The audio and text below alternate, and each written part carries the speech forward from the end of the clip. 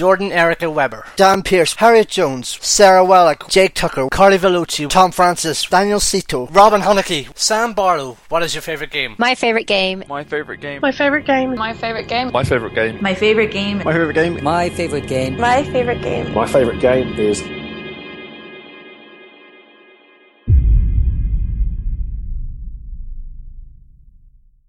In your mind's eye lives a memory hard to find, blinded by sorrow, and her cold voice sings a melody. Hear her sing, the frozen rain falls down.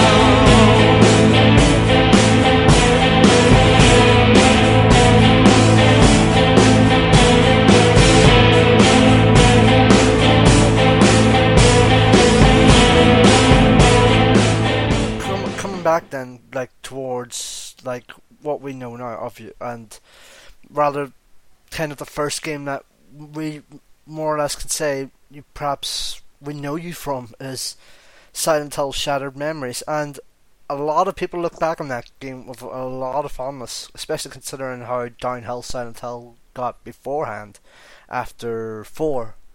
And like looking back on that now, like How do you see Shattered Memories now? After how long has it been? It's been 6 years since it came out, right? Yeah, it'd be about that. Was it? Yeah, 2009 came out at the end of the day.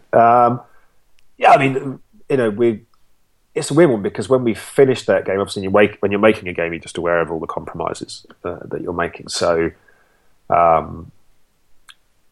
think when we finished it, we were quite proud of it, but we knew that it wasn't going to be a perfect game. And so I think we were surprised by the reception at both ends of the scale. So when there were people who really, really loved it, we were like, oh, wow, cool. But then when there were people that really, really hated it, we were like, really? Because, there was a few kind of extreme reactions from people who felt it wasn't true to the series or what have you, which, and yeah, maybe they still have that opinion. But, as you say, with all the other different bits and pieces and directions that the series has gone in since, kind of puts that in perspective. But, still very proud of that game.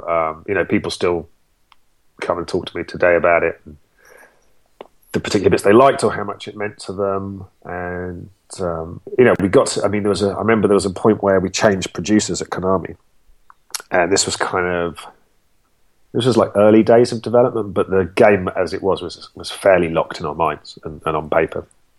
And the producer came in and he kind of looked at the list of things we were doing and he was like, so you're planning to completely overhaul how combat works in this series. Plus you're doing this giant seamless world thing.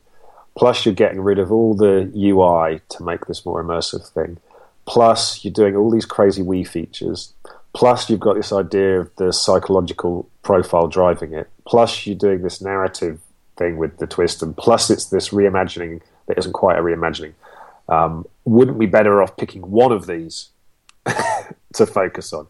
Because, the level of risk, if we're going to do all these things, is crazy. But I think at the time we were like, well, no, let's just try and do everything because maybe we won't get this opportunity again. And, again, there's a good Warren Spector quote somewhere about he would rather have a huge crushing failure than have just kind of attempted something easy.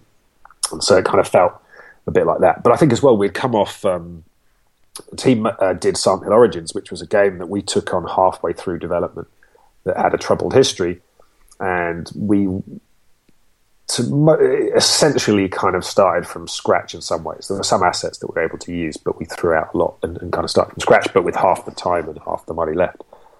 So with that game, we ended up purely for kind of practicality's sake, making a very traditional Silent Hill game, very much hewing to the traditional formula, just so that we could end up with something that worked and was polished and wasn't kind of an embarrassment.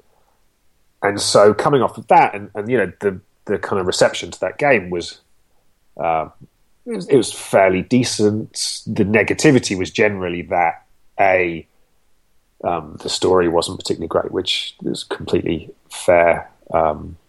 I mean, the concept of a prequel to Silent Hill 1's a very strange brief anyway, but and the main criticism was that this genre feels stale. You know, it had Resident Evil 4, which had done something to take horror games in a different direction.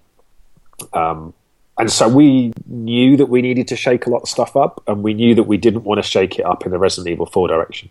We almost wanted to go in the opposite direction, to be true to kind of Silent Hill and what we thought Silent Hill meant. So, so still very proud of that game. It'd be really nice if someone stuck it on the eShop so more people could play it. It's a weird thing just seeing how like social media has helped her story in terms of people talking about it and kind of spreading that buzz. I think if Shattered Memories launched today, you know, into a scenario where you could have that kind of awareness on social media and people could talk about it, I think it would have done much better. I think more people would have played it.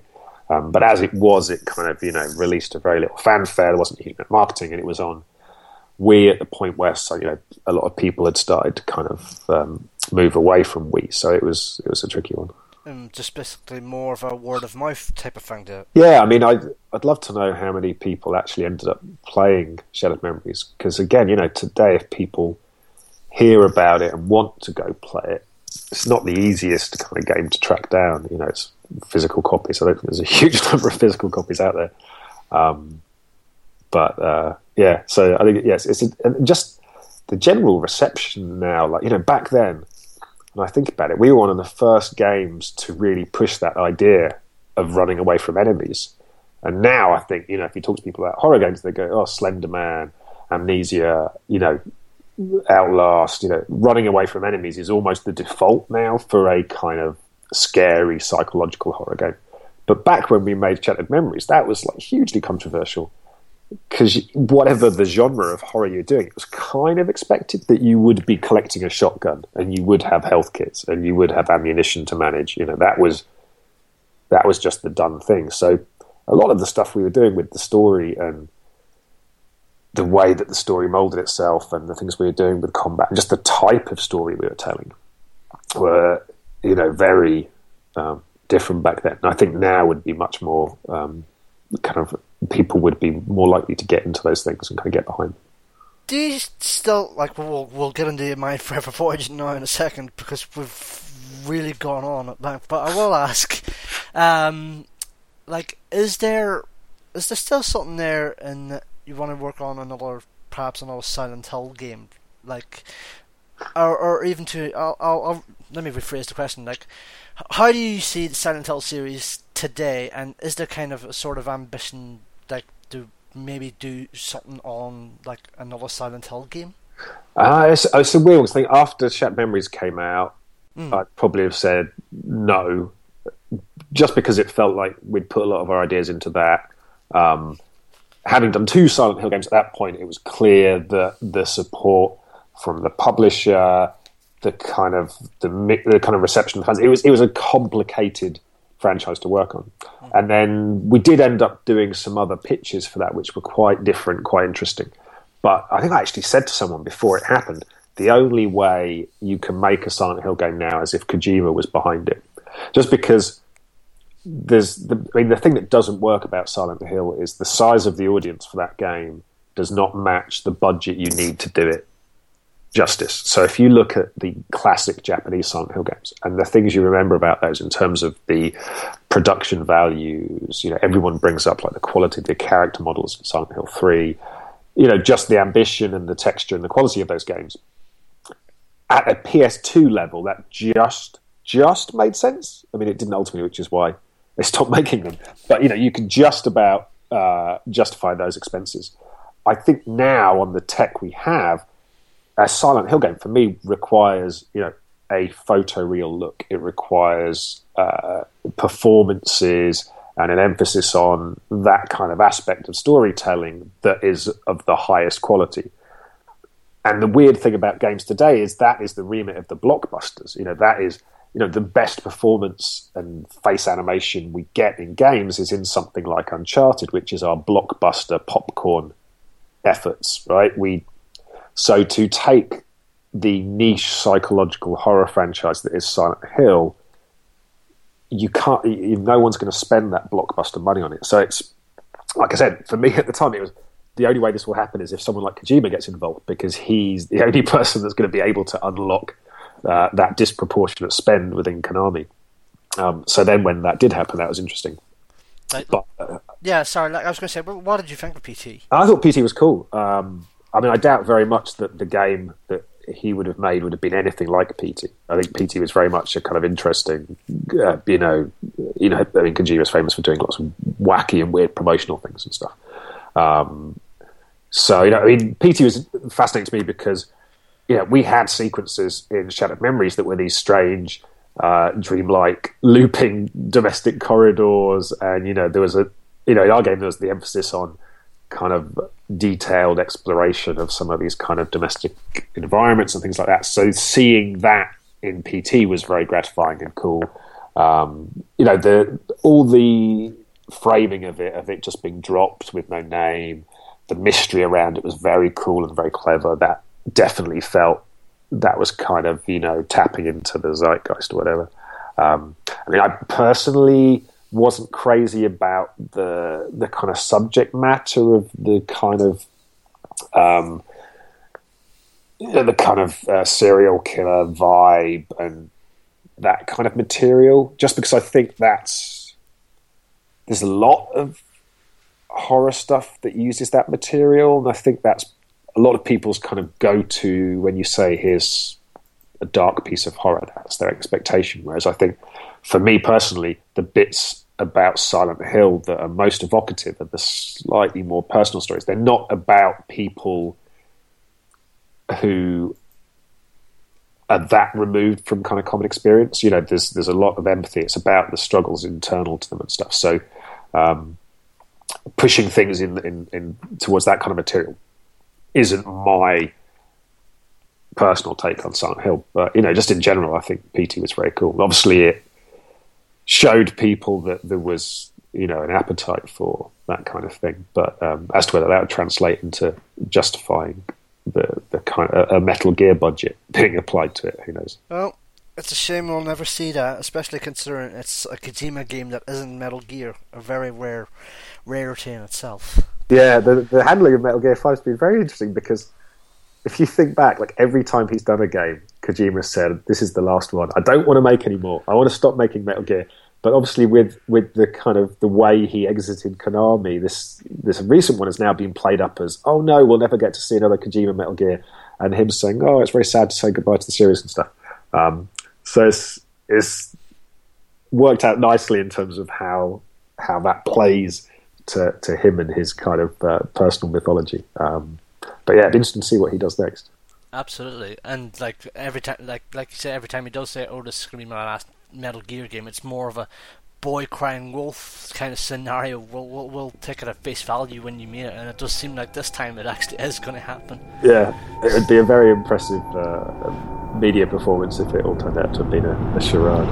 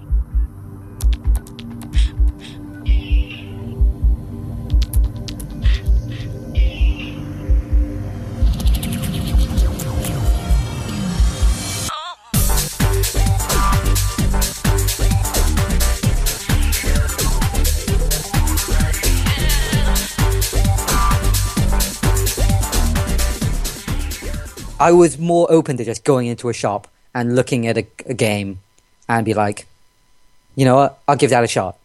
I'm not going to I don't necessarily care too much about the reviews or whatever. I'm just gonna. The box art looks nice. It sounds kind of cool. I'll give it a shot. In fact, that was the reason why I first played Kingdom Hearts, because I walked into a game station, and it was in the summer. I was really bored, and I saw it on the shelf, and the cover art was cool, but to be honest, because I was an angsty teen that was like, full of himself. I thought, oh, Disney. No, even though the fact as I've already said, I played Disney games as a kid. Yeah. I was like, Disney, no, that's kiddie. I don't want to play that shit. I'm an idiot. But then it also had, obviously, Final Fantasy characters in it. So I was like, oh, it's got Final Fantasy in it. And it's made by Squaresoft. And the reviews were okay. The reviews said the game was pretty good. So I was like, I don't want it because it's Disney. But at the same time, it's got the Squaresoft name. Fuck it. I'll take a chance. I'm going to buy it. So I bought it, and it was fucking amazing. I was like, oh my god, this is the best thing since whatever the best thing before that was. To be fair, that was more or less the same reason why I bought Metal Gear Solid 2, because of the box art. Really? Yeah. I saw the box art, Yuji Shinkawa's box art, in a paper, in a newspaper. I think it was the Daily Mirror, and it was an advertisement for the game at one of, basically the Irish equivalent of Blockbuster, and I saw, I saw it there, and I was like, you know what, I want this, and I basically begged my mum, who let me get the game, even though it was scary as fuck towards the end of that game. Like, you won't believe, and I shouldn't have been playing that as a, what was it, 12-year-old at the time? No. Yeah. Should not. 11-year-old at the time, because it was rated at 15. So yeah. Should not have played that in hindsight as an 11-year-old. But that was more or less the same reason why I got Metal Gear Solid 2. It's a vain reason, but at the same time, I don't know where I'd be without that game, because I say The Last of Us and Metal Gear Solid 3 are perhaps two of the most influential games I've ever played in terms of my career, but. If it wasn't for Metal Gear Solid 2, I don't know where I would be in terms of not playing Metal Gear Solid 3, because I say Metal Gear Solid 3 is the reason why I wanted to write. But at the same time, Metal Gear Solid 2, if I hadn't played Metal Gear Solid 2, I chances are probably wouldn't have played Metal Gear Solid 3, because I hadn't played Metal Gear Solid 1 at that time neither, beforehand. The first time I played Metal Gear Solid 1 was, for the first time, proper, besides an old OPM demo, was actually 6 years ago. I only finished it for the second time last month, for preparing for the Phantom Pain. So yeah, you're not alone on that boat for buying games on box art alone. Put it like that. I kind of missed that. Having that kind of carefree attitude as a kid, or as you're younger. Because the older you get, I don't want to say the more jaded you get. And especially, I guess, because gaming culture has changed. It's a lot, with the internet, the flow of information is so much, even subconsciously you get affected by, people talking about stuff and reviews and stuff. So I don't think even if I wanted to, I don't think I could go into a shop and be like, hey, that looks kind of weird. I want to play that. Or that looks kind of cool. I want to try that. Because I think we all just know too much about games these days. So we'll look at it and be like, actually, I know what the game's kind of like. I know, you've already made the decision before you've even seen it, physically. Whereas, the kid, without the internet, you can take a chance. You'd be like, I have no idea what this is like. And, of course, you've also got the benefit of being a kid and being a bit stupid and not realizing a bad game is a bad game. Because I still love Bubsy the Bobcat, even though I've only played really the first 2 levels. And apparently that game is one of the worst ever made, according to the internet. So know what I mean? Yeah, I do, because I have South Park Rally, and that's one of the worst games ever, and yet I fucking love it. Fucking legendary game, that game. Everyone should go and play South Park Rally, because it's the best. I'm going down south, I'm gonna have myself a time. Friendly faces everywhere, humble folks without temptation. Going down south, I'm gonna leave my woes behind. Ample parking day or night, people spouting honey neighbor. Heading on up south, I'm gonna see if I can't unwind. So come on down south, I can meet some friends of mine.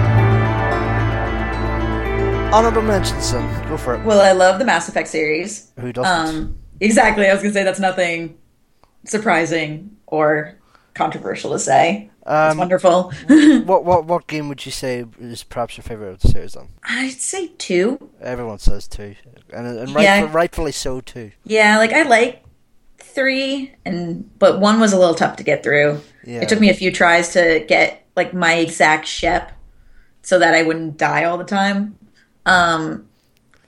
But yeah, 2 also has just the best story and the best companions, and my first playthrough of 2 was tragic, but in a way that made it more interesting because I kept trying to romance. I was FemShep, and I kept trying to romance these characters I couldn't romance as FemShep. It was so frustrating, and I was so upset about it. Oh dear. Oh, dear. like who were you trying to romance? I kept trying to romance Jack, but No, that's not too bad. it's not. But at the same time, you can't romance her as FemShep, which is No. stupid. Which is very, very stupid because she's canonically bisexual. Yep. So that's why I was like, oh, I could totally try and romance you. And then after a while, I'm like, wait a minute, nothing's happening. Uh-oh. I screwed up.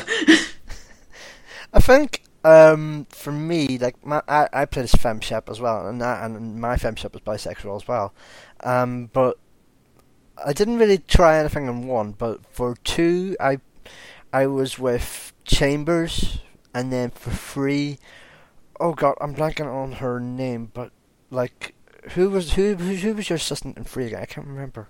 I'm totally blanking too. Sorry. That's basically who I had in 3 because my FemShep likes to play the field basically. Uh-huh. But I like whenever anyone compares between, let's say, whoever was in 3 and Chambers in 2, I always say Chambers, man. Always like Chambers. Yeah, but in the end, it turned out that Liara is my space wife forever because I romanced her in 1, and then I ended up romancing her in 3. And Garrus is my space bro because we're best friends, and I totally support him and Tali as a couple. Thumbs up. She's a wingman. My FemShep's a wingman.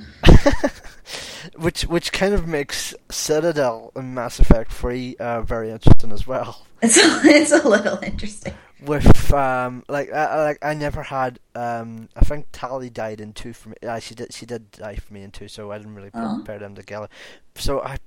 But there was, I think it was Garrus anyways, and he's in the bar, and you have to try and set him up with someone, and it was just hilarious. I mean, like Citadel's basically a hilarious but emotional caricature of a piece of DLC. I love it. Oh, it is, but I love it so much, and I just love making Garrus feel really embarrassed in general.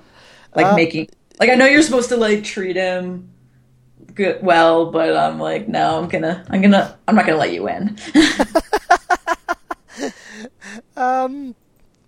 But yeah, just to kind of move on from our FemShep's kind of romance states,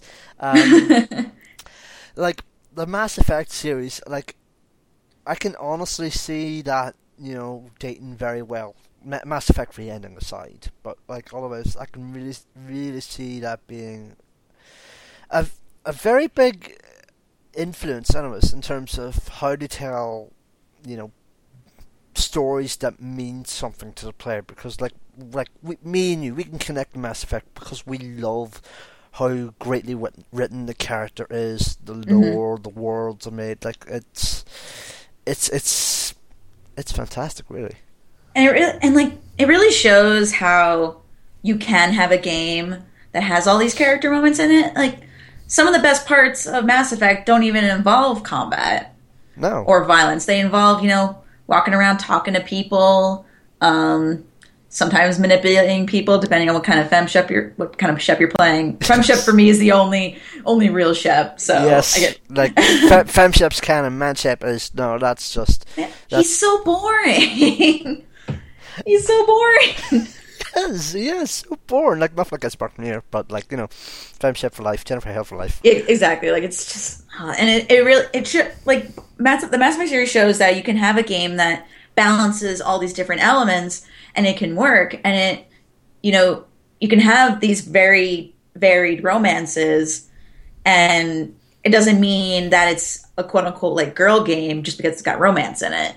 Oh, everyone's into the romances. Everyone's into, building their relationships with the characters. And some of the best parts are comparing your experiences with other people. yes, and that's the best one too. And that's like when you compare it on the gameplay side, like you have different stories. When you compare character-wise, like you're going to have different experiences, whether that be the conversations you have with these characters, or let's say other experiences, quote unquote. Like how you romance them, and that's regardless of sexuality, whether it's straight, gay, bisexual, whatever. And that's it's actually more or less dawned on me, like this second, like just saying that, how important that is. Exactly. It's so important to have, like, give people, like, to make sure people know that that's an option. What's great about Mass Effect is that I've never really heard any conversations where people are judging other people for the decisions they make. Like, I say, like, man Shep or dude Shep is boring, but I'm not gonna, judge you for playing him, or, like, I don't like Caden at all, and I made sure Ashley died in the first one, but, I'm not gonna say that, like, your choice to keep them around was wrong, because it's different. And I think it's almost like a very friendly community in a lot of ways, because people have such different experiences and people just love sharing them, and people love playing the games over again to get different ones. And it's such a unique experience in that way, because there are so few games where people have those kinds of conversations. Like, I see things on Twitter today where people are like, oh, I don't know if I really want to get with Garrus's game because I really like Thane, or, oh, but like Liara's my space wife forever. And so it's like people have so many emotions to these characters, and they're all different, and nobody has anything really horrible to say about anybody's choices, to be honest, unless you're a dick, but that goes without saying. By the way, it's worth noting, I actually saved Ashley. Caden can fuck off for all I care. I hated both of them, to be honest. It was more or less the lesser of two evils for me. Oh, for me, okay, so in my first playthrough of Mass Effect 1, Ashley killed Rex. Oh, fuck. So she had to die. Oh, fuck, that's right. I remember her killing Rex in my game now. Oh, fuck. Yeah, I really regret saving her now. Oh. Yeah, because, like, I'm like, Ashley, stay there. I'm going to go talk to Rex. And she's like, meh, fine, whatever. And then she kills, and I'm like, bitch, I told you to stay there. What are you doing? It was just not okay. And I was like, no, fuck you. You're staying behind. Yeah, get fucked. You're going to die. Like, this is not how I want my game to end. So, yeah. That's why I hate Ashley.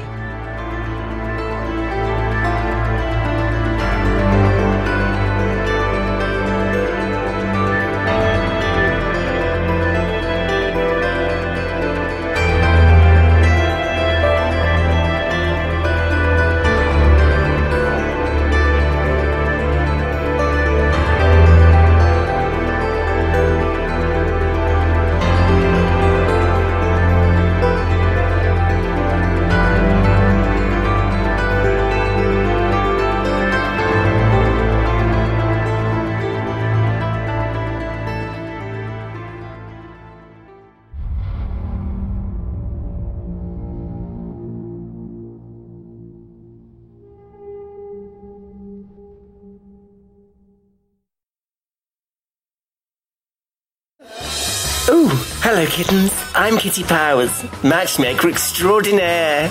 As we all know, the path to true love is long and hard, which is why I've created my new dating simulator. Run your own dating agency and become a love-monger supreme. Well, I never. I've got a little black book full of lonely hearts, and it's your job to find them love. Help them through delicate dating dilemmas.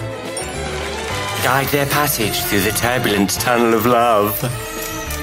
You can play with yourself or do it on the sofa with friends. At the moment, I'm playing a lot of Kitty Powers Matchmaker. It's one of my current favourite games. which I actually, I mean, it looks so cutesy. I think intentionally so. But when you play it, it's actually a really, really interesting and kind of mechanically rich interpretation of dating in video game form. It's fascinating. I'm hopefully gonna be doing a talk about it actually at Video Brains. Maybe if I say this here, then Jake will have to say yes. I'm definitely going to put that in. So and Jake's actually going to be coming on later this season. So perfect. And as of recording this, I'm doing his episode tomorrow, so I'll be sure to bring that up. You'll have to tell him I said that. Yes. But yeah, I really, really, really like it. It's really funny and just really, really fascinating the way they've, like I said with The Sims, I love the way game designers take a thing from the real world and turn it into a game system. And dating and romance is something that I'm interested in an academic sense. And I love the way that Kitty Powers Matchmaker has interpreted it into video game mechanics. I think it's just fascinating. There's not really a lot of games these days that kind of handle the whole dating side. I know it's on games. Like there's certainly, for better or worse, games that have explored sex and sexuality in games, but never kind of dating.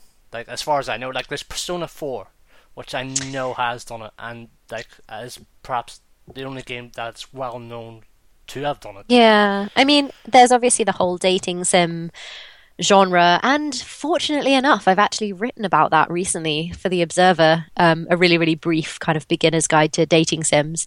But the way they systematize dating is you know, buy presents, say nice things, build up particular skill. You know, if you want to impress this guy, then you need lots of athletic skill because that's what he likes, or whatever. Which, you know, maybe that is a accurate representation of what dating is like, and maybe that's why I've not been so successful at it recently. But I like the way that Kitty Powers does it. I just like there's things like you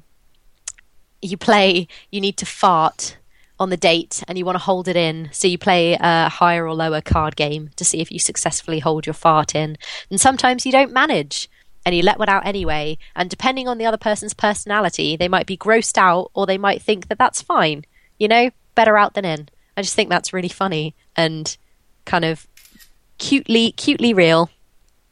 You can't see this, but the look of expression on my face right now is just I heard you snapping priceless. This is going to be tweeted out in a minute once we're done. The thing about Kitty Powers. Yeah, it's a great game. Gosh, what else do? You have the opportunity to, if you want the date to go more smoothly, you have the opportunity to tell lies. So like if they say, do you like my hair? And you don't, then you can lie. But in order to work out whether your lie is successful, you spin a wheel, and it lands on, you know, successful or not successful and stuff like that. It's so funny. And you have to tell an interesting story. Sometimes your date will go, I really want to hear an interesting story. And in order to tell them one, you have to do like a card matching memory game where all the cards are face down. Yep. You have to do that and you get like 3 tries. So they'll start saying something about a certain thing when you pick that card, and then if it doesn't match, then you'll put them down again.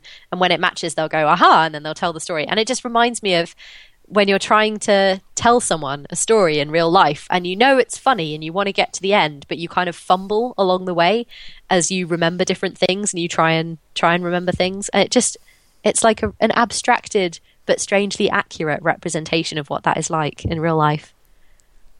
Yeah, just hearing anyway, about it. You should play it. Yes. I think you've sold me on that. Definitely. That's good, because I feel like I haven't even said the best things about it. I'm almost tempted to ask, but for the sake of time, let's not. Kitty Powers Matchmaker. Out now on Steam.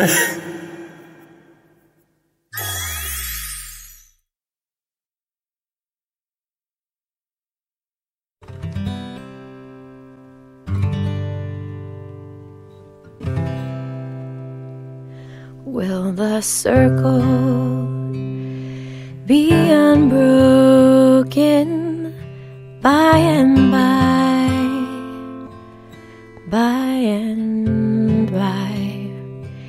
is a better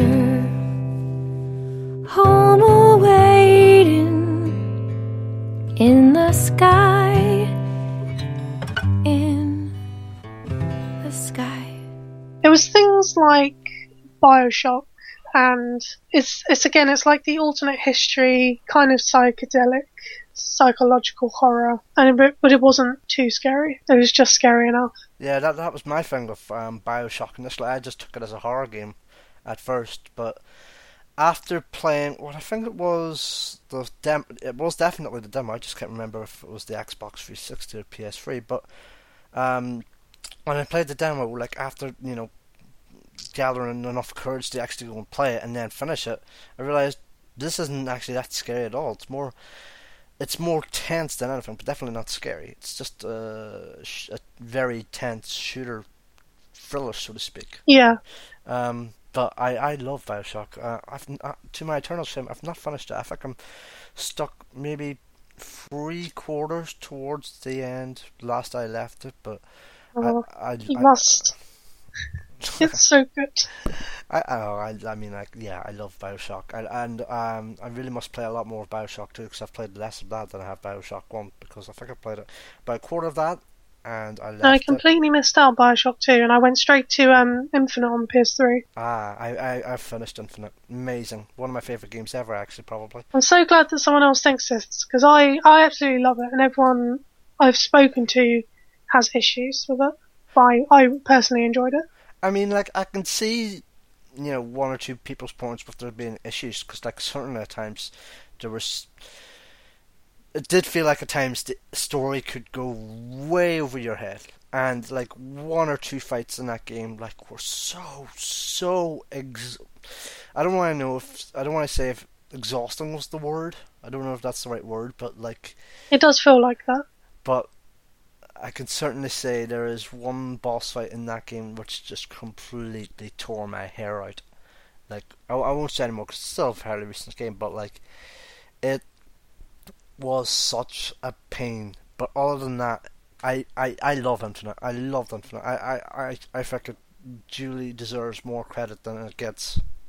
It might be one, I hope anyway, it'll be a slow burner. And eventually people will kind of be like, oh, this is one of the best games of that era. I actually think that's starting to turn out that way, to be honest. Like, seeing some places online, or maybe I'm just, reading into things a bit too much. I don't know, but anyways, Infinite deserves a lot more praise than it currently gets. That much is for certain.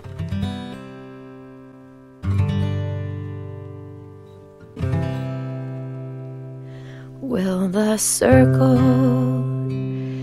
be unbroken by and by,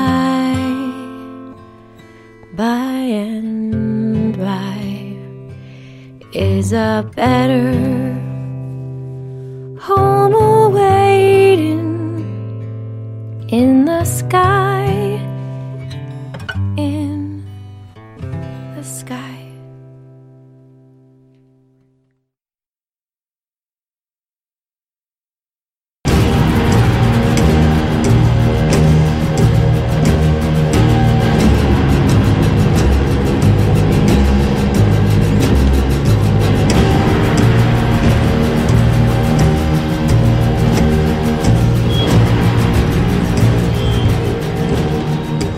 You're obviously a massive fan of the systems of the game, because, like, it's certainly an influence on what you've been making, like, with Heat Signature and with Gunpoint. Like the options that Deus Ex gives you, stealth, or go and guns blazing, or just even, like, pure dialogue.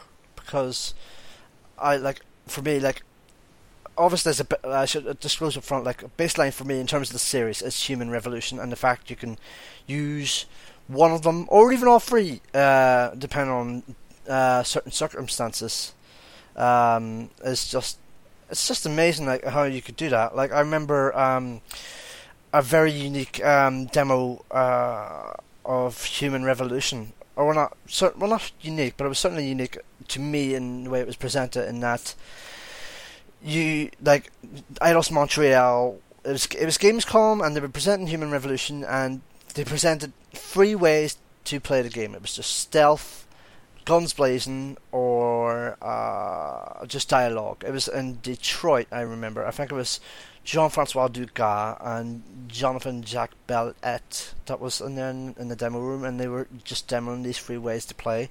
But like going back to Deus Ex 1, like I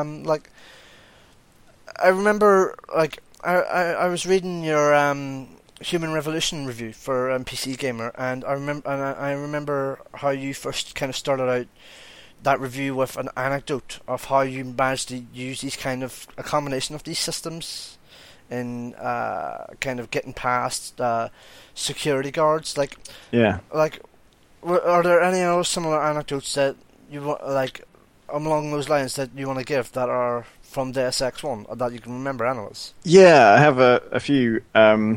And they tend to be, I think that that kind of 3 paths thing, that's something that has become quite popular now. I think with Deus Ex, I guess I probably did those early on. I mean, I didn't really ever do a guns blazing, because I guess that was my first attempts, and that's when I thought it was a really difficult shooter, and I kind of hated it. And one of the unique things about Deus Ex that hasn't been echoed in things like Bioshock or Human Revolution or modern takes on the same thing, is that the direct approach kind of wasn't viable. It was the direct approach killed you, and that was what forced you to think of these clever approaches. And so I would come up with play styles each time I played, and I'd come up with sort of rules for myself, like instead of pure stealth and avoidance, or like pure non-lethal, I would try being stealthy but lethal. So no one's allowed to see me, but if I'm in danger of being seen, I'm allowed to kill them. And as long as it's quiet and as long as no one else hears and stuff like that. Games today, like how do you see what games do you think combine those systems very well? I mean, like you mentioned earlier, Far Cry and Metal Gear Solid 5, especially for me with Metal Gear Solid 5, like everything can kind of switch on a moment's notice, because like you have this kind of so far so perfect, well not perfect, but so far so good kind of stealth run through, and then all of a sudden you have this you have something that kind of causes you to kind of go all guns blazing, whether it's an enemy that's caught you or it's through an earlier decision made or whatnot. Like Metal Gear is certainly a game for me that would kind of fit that description now. Certainly in more recent games, but like besides Metal Gear, like what other games like have stood out for you on that front?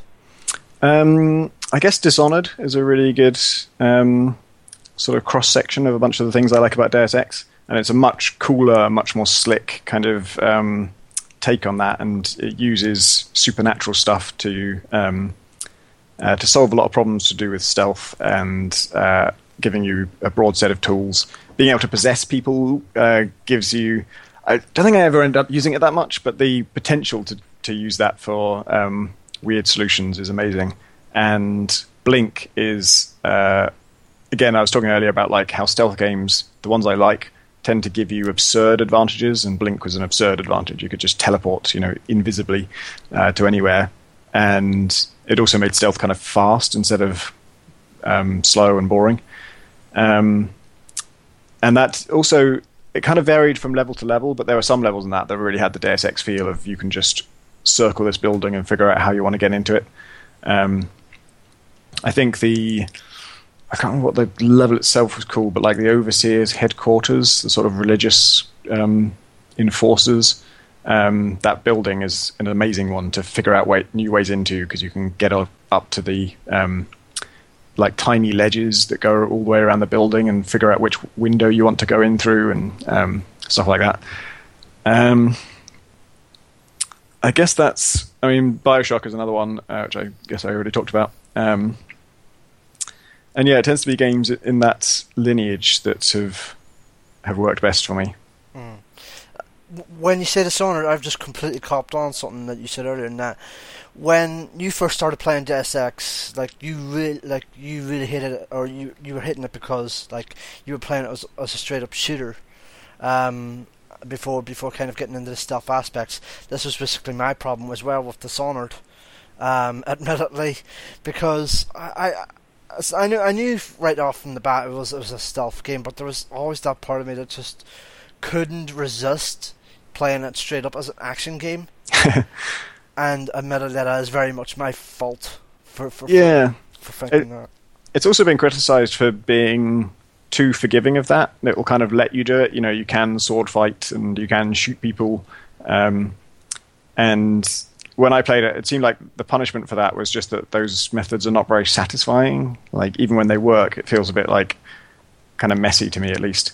And so I think I went into it knowing that it was going to be, a game made by people with Thief in their lineage and who love immersive sims and want to make games like that again. And so I kind of approached it from that perspective anyway. But I did go totally lethal in that game. I just murdered pretty much everyone. And the game really chides you for that. Like, it's by the end of it, it really tells you did the wrong thing. That was not the way to play. Oops! All the rats now. All the rats. Yep. I'll definitely bear that in mind when I finally get round to playing the Xbox One version, because I only just bought it recently, for £25. So I can't wait to play it again. But I'm going to try and process it this time. I still think it's more fun to kill people like stealthily, but. If you go non-lethal, your options are so limited. You've got like a trank crossbow thing and choking people, and that's about it. There isn't that much else you can really use. Whereas if you go lethal, there's all these like razor trip mines and shadow powers and devouring people with rats and just a much more like exotic set of weapons, much more interesting options.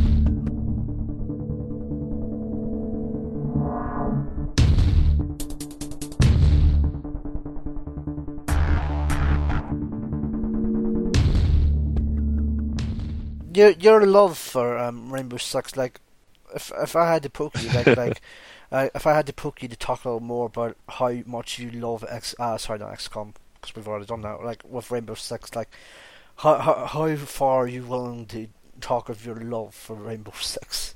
Yeah, Rainbow Six. Not even really when I played it.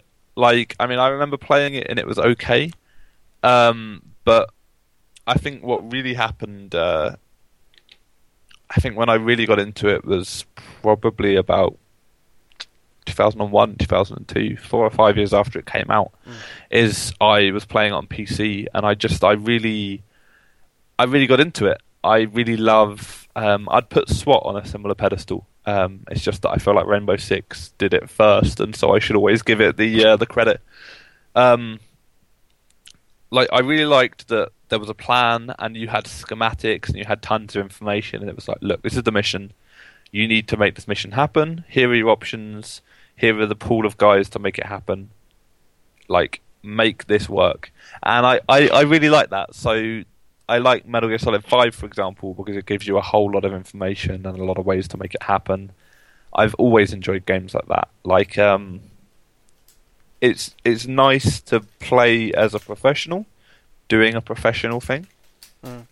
If that makes any sense. Yeah. Like, so Rainbow Six is nice because this is just like normal stuff for this guy. It's like, hey, cool. So I need you to raid this embassy and bring these guys out alive. And they're like, yeah, cool, I got that. It makes you feel good. It's just better than things like, I mean, in 1998, also like Half-Life came out and Unreal came out. And they're both fine games, but they're shooting games, you know? Like, Rainbow Six is not a shooting game so much as it is a thinking game. You need to think about who you're shooting. It's sort of a strategy game embedded within a first-person shooter, essentially. Yeah, and I guess I guess potentially that's probably getting to the base of everything that I enjoy about games. Is that I need an element of strategy there. I need systems that are doing exciting things for my brain to interface with. So, like, what about the rest? Like, going forwards in the future in terms of the series? Like, my first foray in the series was, I think, a demo of Rainbow Six Free, but my first proper foray for the series was Rainbow Six Vegas. I really enjoyed Vegas. Not Vegas 2, not so much. I mean, I as a Rainbow Six purist, I think Vegas is terrible. I've enjoyed it. I've played through the campaigns of Rainbow Six and Rainbow Six Vegas. Rainbow Six Vegas 1 and 2 I've finished. I've played hundreds of hours of the multiplayer on both, and I've already got a copy of Siege. Well, like I have paid for a copy of Siege. And I'm sure I'll enjoy that as well. But I think after Rainbow Six 3 they really went downhill. Like I've given multiple talks about Rainbow Six series going downhill, but basically, yeah, they did 3. And then from there, they just got increasingly kind of like console games. And that's not necessarily a bad thing, but in the era when it came out, so Rainbow Six Lockdown, which was the first of the bad ones, was on the Xbox, and they basically just tried to turn it into a corridor shooter, and they gave you like a main character, and there was a big overarching plot rather than the mission-based structure. And I don't know, I guess I find it hard to buy into that because it took away everything that I really enjoyed about the original and just replaced it with kind of meh. Although Siege seems to be a bit more old school than it has. Siege's terrorist hunt mode sounds fantastic. I haven't had a chance to play it, and I won't get a chance to play it till the beta comes out next week after. I think it's the week after, yeah. Yeah, at which point that's all I'll play forever. It's the week before I go to New York, so I'm really glad, because if it had been a week later, I probably would have not gone to New York.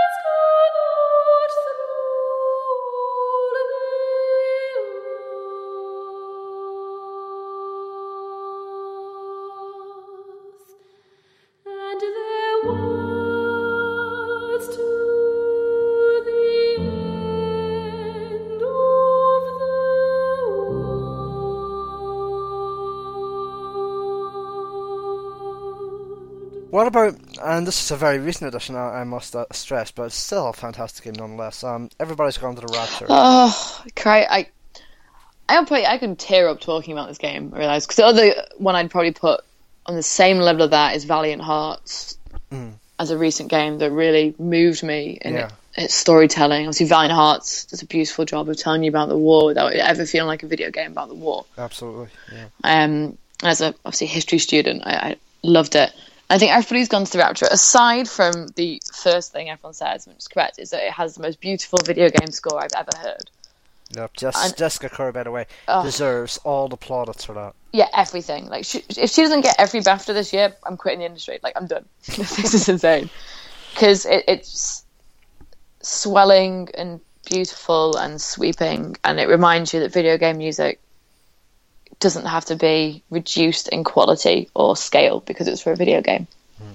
You should never have to compromise music in a game, and that game perfectly proves if you don't compromise, you can get this. I love that game so much, not just because the music is amazing, because one, it reminds me of home a little bit, having grown up in small rural villages most of my life, but it's full of initially I thought it was a game. I'm not going to spoil the story too much because it is quite new. Yeah.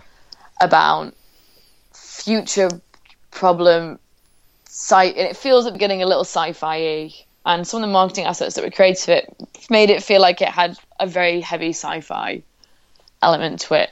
But the more you play it and as you learn each character's story as you go through it, just becomes about love in all these different forms: a mother, a religious man, a mother, a child, a daughter, a boyfriend, a partner. And it's the most beautiful story about love and loss I think I've ever played. And it's been a rough year. I'll say both of us have had loss in life, and it was a game that really spoke to me about, oh my goodness, like what am I? This is what it feels like. And it reminded me, if you ever watched a film, Waiting for a Friend or Seeking a Friend for the End of the World, which was not Nancy Myers. It was anyway a film with Stephen Carell and Keira Knightley in it around the end of the world, and it's 80% a bit daft. And everyone wrote it off because they said it was like a rom-com. But it wasn't. It was never a rom-com. It was about knowing you've got X amount of time before the end, and what do you do? And it was beautifully sad, but beautifully poignant. I think everybody's gone through Rapture made you came away from that game and you thought, I've probably made some different life choices. I'm gonna call my friends. I'm gonna go out for dinner with people. And for like a week, I was the most social person ever. Called my mum, told her I loved her, and she was like, "What do you want?" Thanks, Mum. For moved by a video game. I'm not doing that again. Oh dear.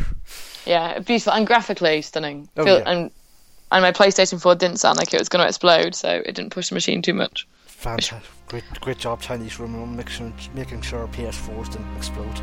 Good job. Good job, everyone. Thumbs up. Double thumbs up.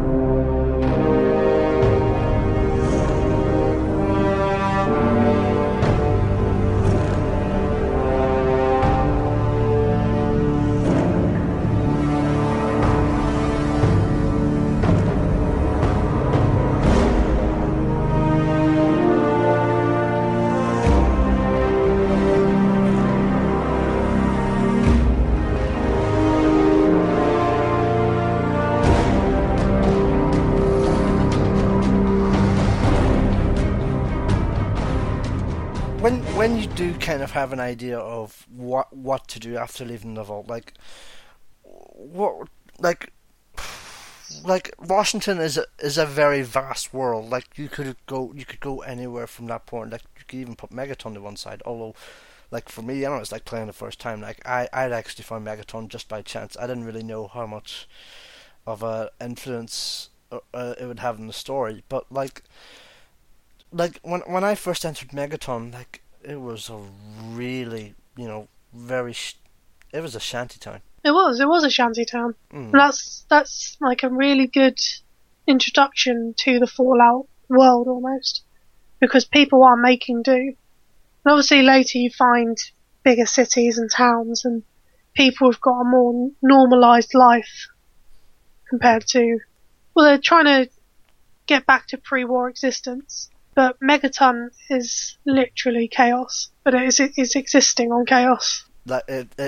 Exactly, it thrives on chaos, especially when you have a nuclear warhead in the middle of the town. Yeah, I couldn't quite deal with that. I was like, why are these people absolutely insane and worshipping a nuclear warhead? It made no sense. And then I I eventually realised that there are several things that make zero sense. Does anything because just like people just go mad. Does anything make sense in Fallout? No.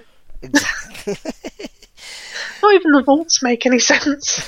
No, not at all. And then going into the bar with Moriarty, and like the first impression he gives is just, what a dickhead! Like, what a cocky dickhead! I always go with instincts in games like Fallout and Mass Effect and Skyrim and anything like that where you interact with people. And my gut instinct was, get the hell away, this guy's bad news. And I did everything on my way to sort of gracefully exit the conversation, not commit to anything, but not get myself killed. I've just completely remembered a really amazing story from when I played Fallout 3 this past summer, and it's in Megaton, and it's actually in Moriarty's bar.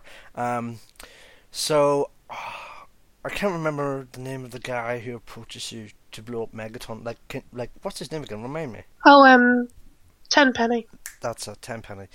And he's sitting in the bar, and like he gives you the choice of blowing up Megaton, and like you're obviously sitting there just like pondering like what to do, like whether to blow it up, whether or not to blow it up. And there's the mayor of Megaton, like just like I've warned him that this guy's here to say, hey, I've just been offered by this guy to blow up Megaton with the nuclear warhead. I think you should go and arrest him. Like, yeah, okay, I'm on that. So I go into the bar.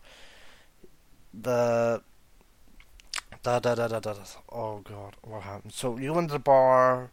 Mayor confronts Tenpenny, and like depending on the circumstances, he gets you to follow him, I think. And then something amazing happened, and I don't think that was actually part of the story, or maybe it was, but like the way it acted out, it certainly didn't seem like it was part of the story. But just as the mayor is walking out just as the mayor is walking out with Tenpenny behind him, Tenpenny pulls out a gun and just kills the mayor. I can't remember if it was just, if that was already part of the story, if that was going to happen anyways, but it was, I was amazed just at that happening. Obviously all hell breaks loose and you have to kill him right then and there, but just that happening just caught me out. And like I think the underlying tone of that is that expect everything in Fallout 3, including all the surprises, essentially. But anyways, the all-important question, did you blow up Megaton? No. I go out of my way to help people in these games. I don't know why, because it's not particularly something I do personally. It's just I feel like people have worked hard to survive, and I should help that. I've always feel incredibly bad if I go around and be a dick to everyone. But was there not any temptation at all? Because, like, after all, it's a big nuclear warhead, red button, all out there. Because, hey, red buttons are tempting. They are the ultimate temptation. I did do another playthrough where I did blow it up. Ah, okay. I kind of had to. It was curiosity. It had to be done. But for my proper playthrough, I didn't. Ah, curiosity kills the goal, basically. Yes.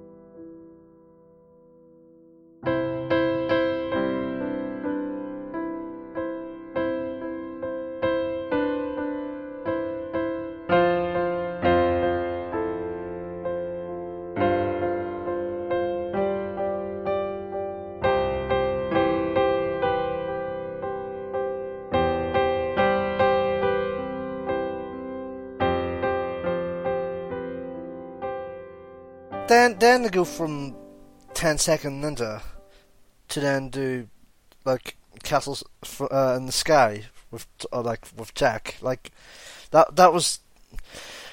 I don't quite know how to put this, like in terms of a question, but it was certainly a change of tone, a shift of tone, anyways, from 10-second Ninja to something like Castles in the Sky, because Castles in the Sky was more of a storybook. Yeah, and that was a very sort of deliberate thing, right? Like, so Castles in the Sky we actually developed midway through 10-second Ninja's production. I'd been doing 10-second Ninja for I think a year and a half, and I was getting really, really fatigued. I was like, I need to do something completely different from this. Just because, no matter how much you love something, you stare at it for 16 hours every single day. Eventually you're just going to need to look at something else. You're going to need to get in a different headspace. And Castles sort of was that for me. I was pretty much kind of like how I said earlier, I've always wanted to be a kid and stay a kid. That's why I rate the first Kingdom Hearts higher than any of the sequels, just because that is a game about being a kid, and very few things get the feeling of being a kid right. And I used to get really, really frustrated because I'd say to my school friends and stuff, you know what, I really miss being a kid, and they'd be like, yeah, you didn't have to do anything. And I was like, that isn't why being a kid was interesting to me. That wasn't why it was special. What was special to me about being a kid was everything being bigger than you and you not knowing how the world worked. So everything was awe-inspiring and amazing and surprising. And I feel like as an adult, you're never gonna get that frequency of day-to-day revelation again. Just when you're a kid, because everything's new. And I wanted to make a game about that newness and that excitement and everything being big and you not knowing what to expect from it. And I realized that, games as a medium is a perfect way to explore that, because you can create a world, you can create a place that the player doesn't understand and doesn't know what they need to expect from it. And Castles ended up becoming a game about that, where we're like, okay, how can we set up these kind of very serene, I guess almost set piece moments, but set piece makes it sound like Uncharted or something, where you have these moments of surprise and revelation where you're like, oh, the game's doing that now. And it's not none of those revelations are scary. They're just tranquil, they're peaceful, they're nice, hopefully a little bit awe-inspiring. And Castles was just a game about that. It was a game, so instead of having to talk to my friends and be like, here is why I liked being a kid, and then not getting it, I could just show them Castles in the Sky and go this was my childhood, this is how it felt. And thankfully, people got that. I forget who wrote it, but there was a blog post from someone, a complete stranger, who wrote about Castles in the Sky and said what it meant to them, and it was they had written down everything I'd been feeling for the prior 10 years, or at least ever since I'd left primary school, right? And that's that wrecked me. It was a hugely emotional experience. Just working on something that sincere, and I'm not sure that kind of game is really sustainable for me. It's definitely another. I want to go back and try and make a game like that again. I'm glad we got the success that we got from it. I wasn't expecting getting a BAFTA nomination for it, for sure. But it's not something that it's not something that I could do yearly, I don't think I could make another Castles just because I want a project to do. It came from a place that was very honest, and the subject of Castles and just that feeling of childhood had been something that had been on my mind pretty much every single day since I'd left primary school. I can't do that on a whim. So yeah, it was a game that I felt like I needed. And just as a developer, I like making things that I need. for whatever reason. Like 10 Second Ninja, I needed to make that just because it was like I need to know that I can make a game that is like a gamey game that people respond to in the way that I want. Like, I need to know that I can do that, because if I don't know that, then I'm going to be constantly worrying about it for like the rest of my life. And Castles in the Sky was sort of a similar need, but it was more like, I need to express this because I'm never going to have an opportunity to express this quite as well. So yeah, like it was weird to me because it didn't. When I was making it, it almost didn't feel like a tonal shift, because like Castles in the Sky and 10 Second Ninja are just like different facets of me, right? Like they're just different parts of my personality coming through in different ways that are like hopefully tonally consistent in their own individual rights. So to me, it just feels like different aspects of my personality, but I can completely understand why it would seem like a big tonal shift to someone who isn't me, because they just seem like two completely independent projects that don't really overlap at all. No, I mean, like, I can understand, like, you know, not doing like games like Castles like every year or so, because, like, for obvious reasons, because doing those types of projects yearly, or you know, on a regular basis at least, like, they wouldn't be as special when you do them. Exactly, and also like I feel like games like that can only work if there is a sincerity to them, and I feel like if you have to force your emotions into them, they're not going to be sincere, or they're going to be half-baked sentiments. And like, if the game is basically all sentiment, then that's not good enough, because you've just made a half-baked game. Like I get this here and there with a few indie releases, where like occasionally there'll be I won't name names, but there'll be like a big indie release or something that people write loads of articles about and go, "Oh, it's amazing, it's so emotional," and I'll play it and I'll be like, this feels like a game that's telling me to feel emotions. It doesn't feel like a game that has an emotional center to it. And I don't want to make a game like that. You know, like I don't want to make a game where someone tells me to cry and then I cry. You know, like, that's not good enough for me. And Castles... Yeah, and... Yeah, so... Especially taking that into Castles, we weren't setting out to make a game to make someone cry. We weren't setting out to make a game for anyone, really. Like, the Castles in the Sky was entirely a game, like, for me and Jack, the guy I made it with. Like, it was... We made it because we needed it and because we wanted it to exist. We made it because we wanted to express something that we felt like we couldn't otherwise.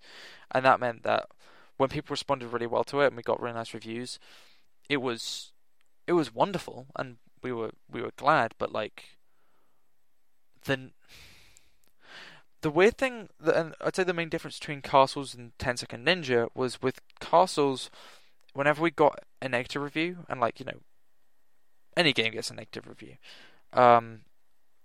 Like, if Castles got a negative review, it didn't sting. Like, it never felt bad, because it was just like, well, like, you clearly don't feel the same way about this game as we do, but like, you played it and you got it, so like, that's fine. Like, I don't feel like we have failed in our task of expressing this. I just feel like it's not your thing, and that's fine. Whereas with 10 Second Ninja, I feel like the difference was like, I was making that for players, I was making that for other people. So it was like, if it got a negative review or something, or someone was like, well, like, this thing doesn't quite work, I would I was probably already aware that it was a problem, and just didn't have time to kind of fix it before the game was out. And B, because it was for other people, it was then just like, I couldn't fall back on my own emotions for it, because it was like, oh no, I failed, even though like the game generally was scored pretty highly. It was just like, oh no, I failed this person because I have failed a person, and this was 4 people. I have failed. Which is ridiculous. Like, that's such a stupid way of looking at things.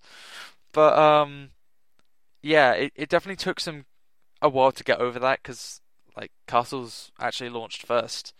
And it meant that when 10 Second Ninja came out, I just wasn't expecting to feel that kind of gut reaction from negative press. I just thought I'd be cool with it. But, yeah, I feel like I'm a lot better with dealing with that now. And definitely going forward with my projects, it's not something that I'm worried about. But that was a real tough lesson to learn, where it was like, oh, okay, some people just aren't gonna like this. Like, no matter what I do, no matter what type of game I make, some people aren't gonna like it, and that's okay. I guess the main difference was that with Castles, I just didn't really care, because I didn't make it for anyone else. Like, we almost didn't release Castles. That game was done for like 2 months before we launched it, and then we just kind of actually, I'm not sure if he remembers this. So Castles in the Sky, the reason we launched that when we did was because I met up with writer and game developer Nina Reyes, who does she did the Carnal House trilogy. She's like the lead designer at Our Cave. Does really, really good stuff. And I met up with her before Eurogamer in 2013. We met up at Loading Bar before they moved, and we were just having a chat. And then Mike Bithell happened to walk in, and there weren't any seats, so he reluctantly sat with us. And I was like, hey, like, why don't you see what I'm up to? And I showed him 10 Second Ninja, and I showed him Castles in the Sky. And I was saying that we were going to launch Castles in the Sky after 10 Second Ninja. And I was like, yeah, we'll probably just like launch Castles in the Sky for free and like, you know, send out like a press release, but who cares, right? And Mike basically spent like 10-20 minutes completely turning my view around and being like, no, you need to release Castles in the Sky first, because like people, like, this is how you get your name out there, and then you can use that as like a launch pad to get 10 Second Ninja off the ground once people sort of recognize you as a name in the industry. And he was completely right. He also made us charge for Castles in the Sky, just like, well, he didn't make us. He said it would be a good idea to charge like £1 for it, just because there should be a price on it, because he thought it was worth the price. So what that basically meant was that because we knew that 10 Second Ninja was coming out in the spring, we then had to spend 2 weeks rapidly getting together like a website, a launch plan, like press, everything for Castles. And we launched it literally like 2 weeks after that meeting with Mike and Loading. Which is just weird. I just like that as an anecdote. It's just like Mike once again barged into my life, and I rapidly had to change the way I was doing things because he showed me that I was being stupid.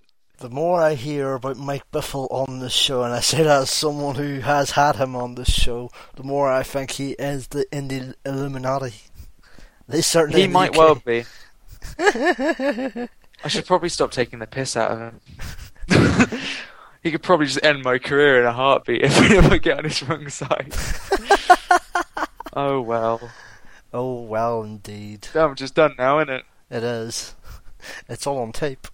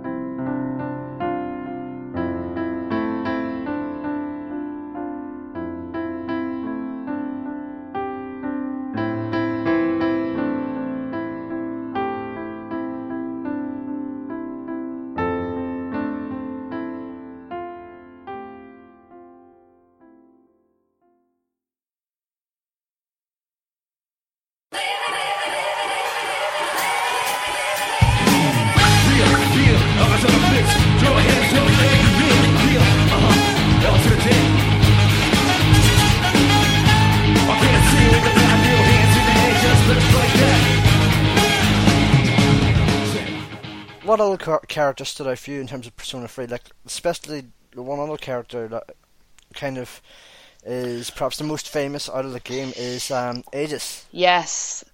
Dude, I loved her, but she was probably my least favourite. And I was trying to think about why, because I had a lot of time for Akihiko, not just because he was a dreamboat, but I think Aegis, it was difficult to relate to her, at least because I wasn't really into Japanese manga or anime at the time, and she's a very mecha manga character, and she's very kind of, all the jokes are around her not really understanding how girls should behave and how funny that was, but I think it was difficult to connect her. Do you know, she reminded me of Miranda in Mass Effect. When I was like, oh, Miranda, your problem is you're perfect? Mare, I'm so sorry. Like, it's difficult to find a level to connect to somebody. And even Aegis, who, her dilemma being her creation and how she fits...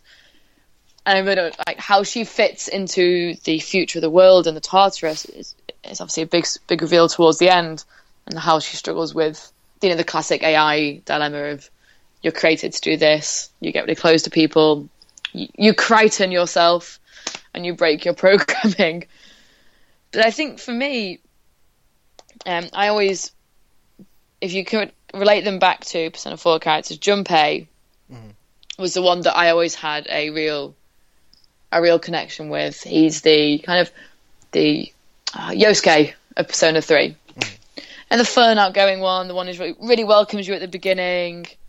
But whereas in Persona 4, Yosuke is always looked at you. Regardless, Yosuke is always your best friend. In Persona 3, regardless whether you play as a girl or a guy, and if people don't know, when you play Persona 3, if you play as a female, you do get different dialogue options, you get slightly girlier music, pink menu. Years ago, people are not quite as sensitive as that now. But you get a harder story as well. But Junpei would, midway through Persona 3, just be a complete douchebag to you. Because he thought he was, like, the leader of this group. And he thought he'd be the strong one to protect all the girls and all the group. And you have a long period of the game where he's just terrible to you. Sort of like Ron was in Harry Potter and Order of the Phoenix. Where he gets jealous of the fact you're doing so well and feels left out. And even, like, gets reckless, almost gets himself killed and falls for this terrible enemy girl.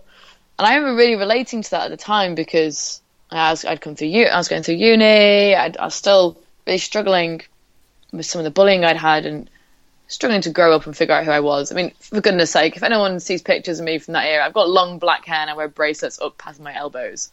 I had no idea who Sarah was at this point. And I really related to this poor guy who thought he'd made this group of friends, then got usurped by an outsider. Just came in and took all the glory. Even Akihiko, who was this like the fighter of the group and was very athletic and very handsome man that had like a group of girls that followed him around everywhere. Even he struggled a lot during Persona 3 with kind of always being strong and being the one to lead people through. And it was the depth of the characters in 3 that I think, for me, I really connected with. And I think a lot of people did, to be honest. Even your classic silent protagonist that you are, if you play as a girl or a guy, the different dialogue options you get are really interesting. They allow you to kind of be weak and strong in very different ways, which was really progressive for the time. Like, how many games could you list from that era where you could play as a female character that wasn't all bust? Exactly. I was actually just about to bring up the female protag as well, but yeah, like you said, there was nothing like it at the time. It was so progressive. Yeah. And in another way as well, because like, and I'm doing it reading up notes because like I've only played perhaps 2, maybe 3 hours of Persona 3, so like the rest of the list is more or less notes. But Agnes can fall in love with the female protagonist if the social link is maxed out. You don't really you don't have that in the rest of the games, because obviously you don't have a female protagonist in the rest of the games. But like that was amazing. But like it also like brings forward the fact that the Persona series as a whole, like certainly from 3 onwards, is a very progressive thing when it comes to, you know, LGBT stuff. Because like obviously with Persona 4 as well, there's Kanji as well. And Naoto, essentially, talking about trans identity. Yeah. That was a huge deal. I've never found the characters in Persona, and especially in Persona 3, sexualized in any way. In fact, in Persona 3, I'd argue the boys are more sexualized than the girls. Because I think it's never really been, even the romance. So, like, if you play as a girl in Persona 3, you can also romance Akihiko and Junpei. And they're two, like, wildly different romance options. And the Akihiko one is very sweet. The Junpei one starts off with him being quite, you know, boyish and braggish and like, oh, let's go back to your room, haha. And then when you finally do go back to your room, he's like, oh, I don't know. Like, oh my goodness, let's read a book. Whereas in Persona 4, I always found that if you did the romance stuff, when you finally got, like, I always romanced Yukiko because Yukiko is my bae. No, I couldn't, you know, and I've seen the Japanese version of Persona 4, and I can't stand the American VO of Chie. It's like her voice is like nails on a chalkboard for me. And I always liked the kind of demure, like the outfit that Yukiko had, and I liked, you know, I really liked her dungeon, which sounds like a... But in 3, you'd romance and it would become like important to the person you romance, how I'm going to fight for you, I'm going to be strong for you. Whereas in 4, it felt more to me like, hee, now you're in my room, hee. And it was like just cutesy and fun, but it felt important in 3. It felt like if you romance somebody, regardless of your gender, it was an important thing to do. For example, if you play as a boy in 3 and you want to romance Mitsuru, who is the main kind of female character in it, it's really difficult because she's the smart one. She's like part of this huge heritage with the company her dad owns. She's really, really studious. So to do it, you have to do so much stuff. It's like you have to max out your study, max out your intelligence. You have to really specific options for her. You can't fail any tests because the point is, like, she has got no time for your messing. She is not going to waste her time on some flaky boy. Like, you have to earn the time with her. And I really respected that in terms of games design. They may not have thought it was meant to be that. They may have thought, oh, we're just doing it because we don't make it easy for people. But it always felt to me like it was significant. Because Mitsuru is the character who, even though she was so strong, was actually probably the weakest and didn't know what she was fighting for and didn't really feel like she had any friends. So you having to really prove yourself to her in order to even get her on her own. She wouldn't even talk to you. 0 dialogue options. I thought was really smart. And was it like similar to the trans with Naoto and Kanji coming to terms with his sexuality or not really coming to terms with it in the case of what happens? There's always been representative of them being less about sex and more about what sexuality means to individual people. And it's the only franchise, for me at least, that does that in an adult way, that is accessible and not, you know, hardcore or complicated or too simplified. It's all about the relationship. Yeah, and I mean, I've had many debates about Kanji in 4, and I'm sure whoever you have on to talk about Persona 4 probably talks about it, but whether Kanji actually comes to terms with sexuality isn't really addressed.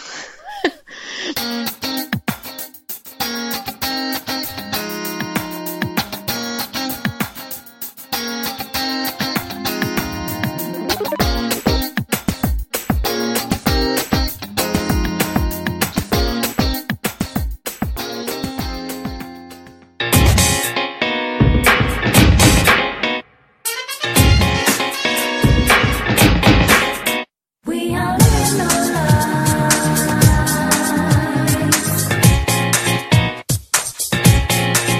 our lives with so much information.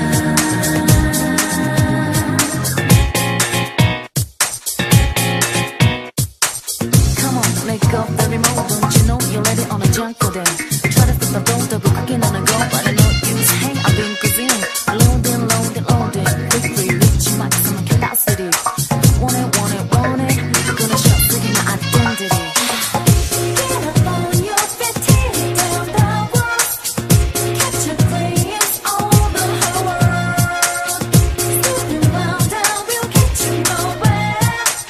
You look up in your mind. Persona 4. It's worth noting that for anyone listening, he really struggled between Final Fantasy VII and Persona 4 when I put this to him. Yeah, it's... Persona 4 is a game, like, I love the Persona series. 3 was my first one, which I also really, really, really love.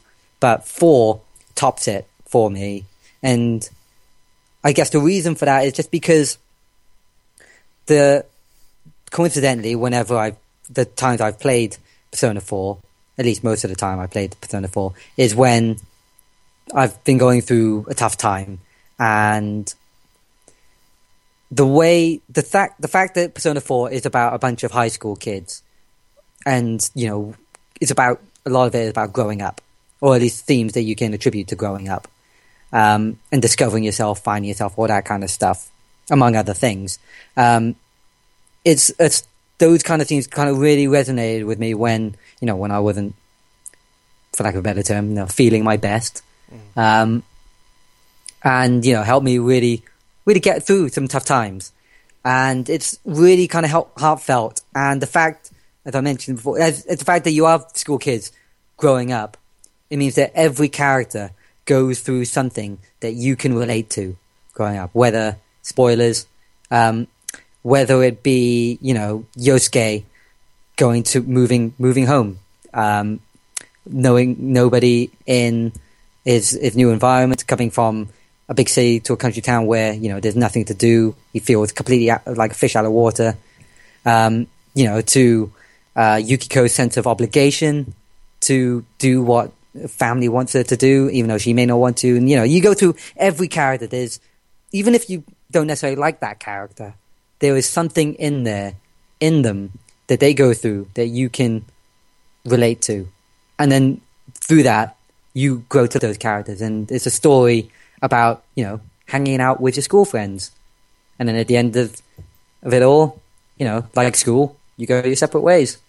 So it's kind of, again, bittersweet like that. And it's just a very cleverly designed game. Yeah, I did have trouble picking between Persona 4 and Final Fantasy 7 but for slightly different reasons. Persona 4, I think, has more personal resonance with me, mostly because of what I just mentioned and how it affected me at certain points in my life. And I could easily talk as much as I have for Final Fantasy 7 as I could for Persona 4 and all its meanings and all that kind of stuff. But Final Fantasy, whenever anyone asks me whenever anyone asks me what my favorite game is, it's almost like it's a reflex reaction. I'll say Final Fantasy 7, even without thinking it. And it's because it is, it is my favorite game. I can go back and play it. I mean, I'm playing it right now on iOS, and I love it as much now as I've always have. And it's, I owe so much to that game that it's emotional resonance. Final Fantasy 7 has affected my life, I think, in a much bigger way. And for that, that's why it's my favorite game, and also why, I'm so thankful to it. I owe that game too much. We all trumpet our ways of relationships. Life goes on with and without you. I swim in the sea of the unconscious. I search for your heart, but swim my true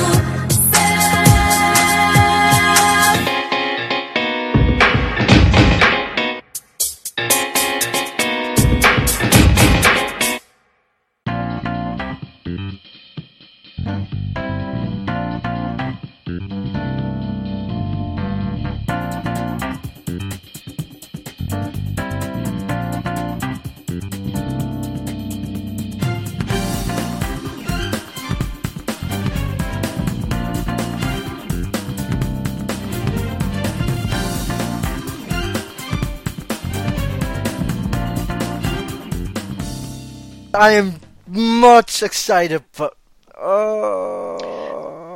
the delay, Sarah. I did. I genuinely almost cried. I felt like the prickling behind my eyes. And in my office, Dan is also a huge Persona fan, and we were both just wailing at our desks. And everyone was like, "Oh goodness, like that must have been a terrible meeting we were in." And we were like, "No, just the internet told us something, and it's true." It never normally is true. No, I love it. I'm okay to wait for next year if it's like January the 1st it comes out. So that I'm not waiting too long. No, absolutely not. It's cool because there's not that much information. Like, you're student in the day, thief at night, and you're homeless. You live on the streets, or you live in like abandoned buildings and things. And it's definitely Shibuya, Tokyo, or it's like the world's clearly supposed to be, but not really, town. But there's so much that I don't know, because it looks like, you know, when they summon the personas, that the mask is the evoker, Yeah. from what I can tell, and that the male, the female character, like, they have literary inspired personas. So like his is like Blackbeard, hers is like something like Alice in Wonderland. But I've not seen enough shots of the main protagonist persona to see what it is, because everything feels like really kind of literary. All the trailers, like you're running through paintings, you're in these huge big towns. Oh my god, the clips of them in the classroom, like just the graphics. I don't think my body is ready for the graphics.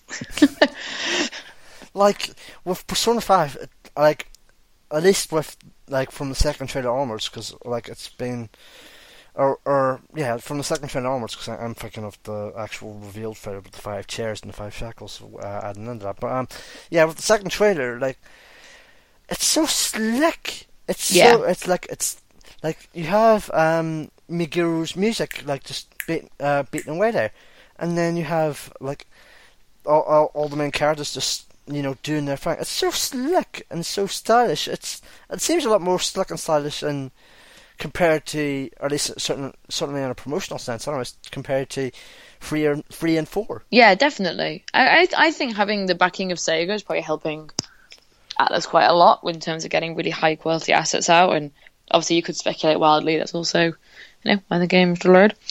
But I think for me, what really comes across in the trailers is just how different the combat looks. Like there's that clip of him like sweeping from side to side in a corridor to sneak up on things. I'm like, you can sneak up on things without having to run behind them. That sounds amazing. That sounds like what I've wanted to do for a long time. And you can play video games with your cat. Video games with your cat. What other game can you do that in? Huh? None. Exactly. Literally, that's the way of Persona. Anything you say you can do in Persona, chances are you can't do it in any other game. I do think that cat, like, how do you see that cat going? Is it going to be better than Teddy? I kind of hope so. I hope it isn't a person inside of it again. Oh god! Actual Teddy's kind of creepy when he becomes human. I was always like, ooh. Like, it's endearing when he's in the suit. Not so much now when you find out there's an actual real life boy inside. A real life naked boy inside. I mean, that's just not something you want to have to think about too much. Look at me, Pa! I'm a real boy now. Oh, even that, it's so disturbing. Like when we first saw that trailer earlier this year, like at the start of this year, like the other vibes we got from it was like it was super like Catherine.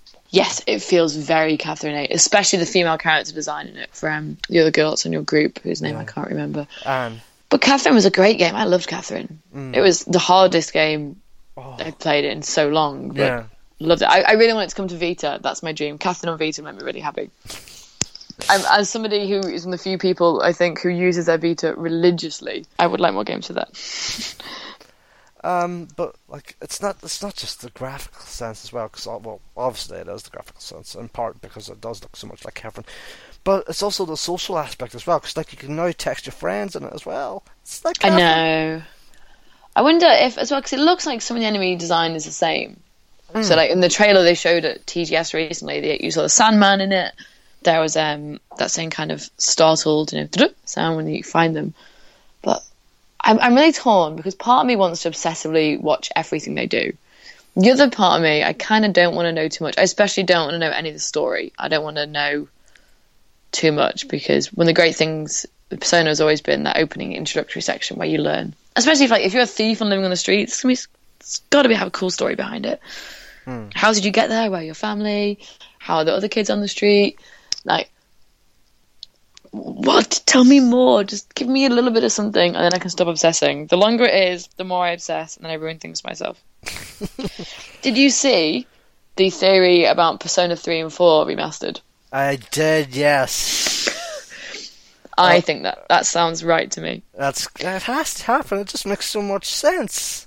I reckon that's what they've delayed it to put those out this year as a stopgap, because Atlus don't do anything on accident.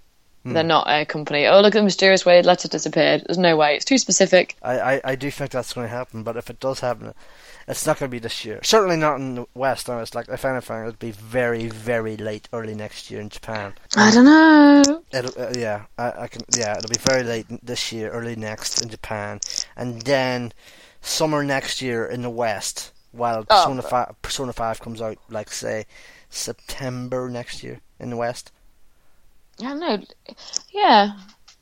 Because it makes the biggest load of sense. Because, like, if Persona 5 is coming out next summer in Japan, then Persona 5 is going to come out in the West, I would say September, October, and God knows when it's going to come out to Europe.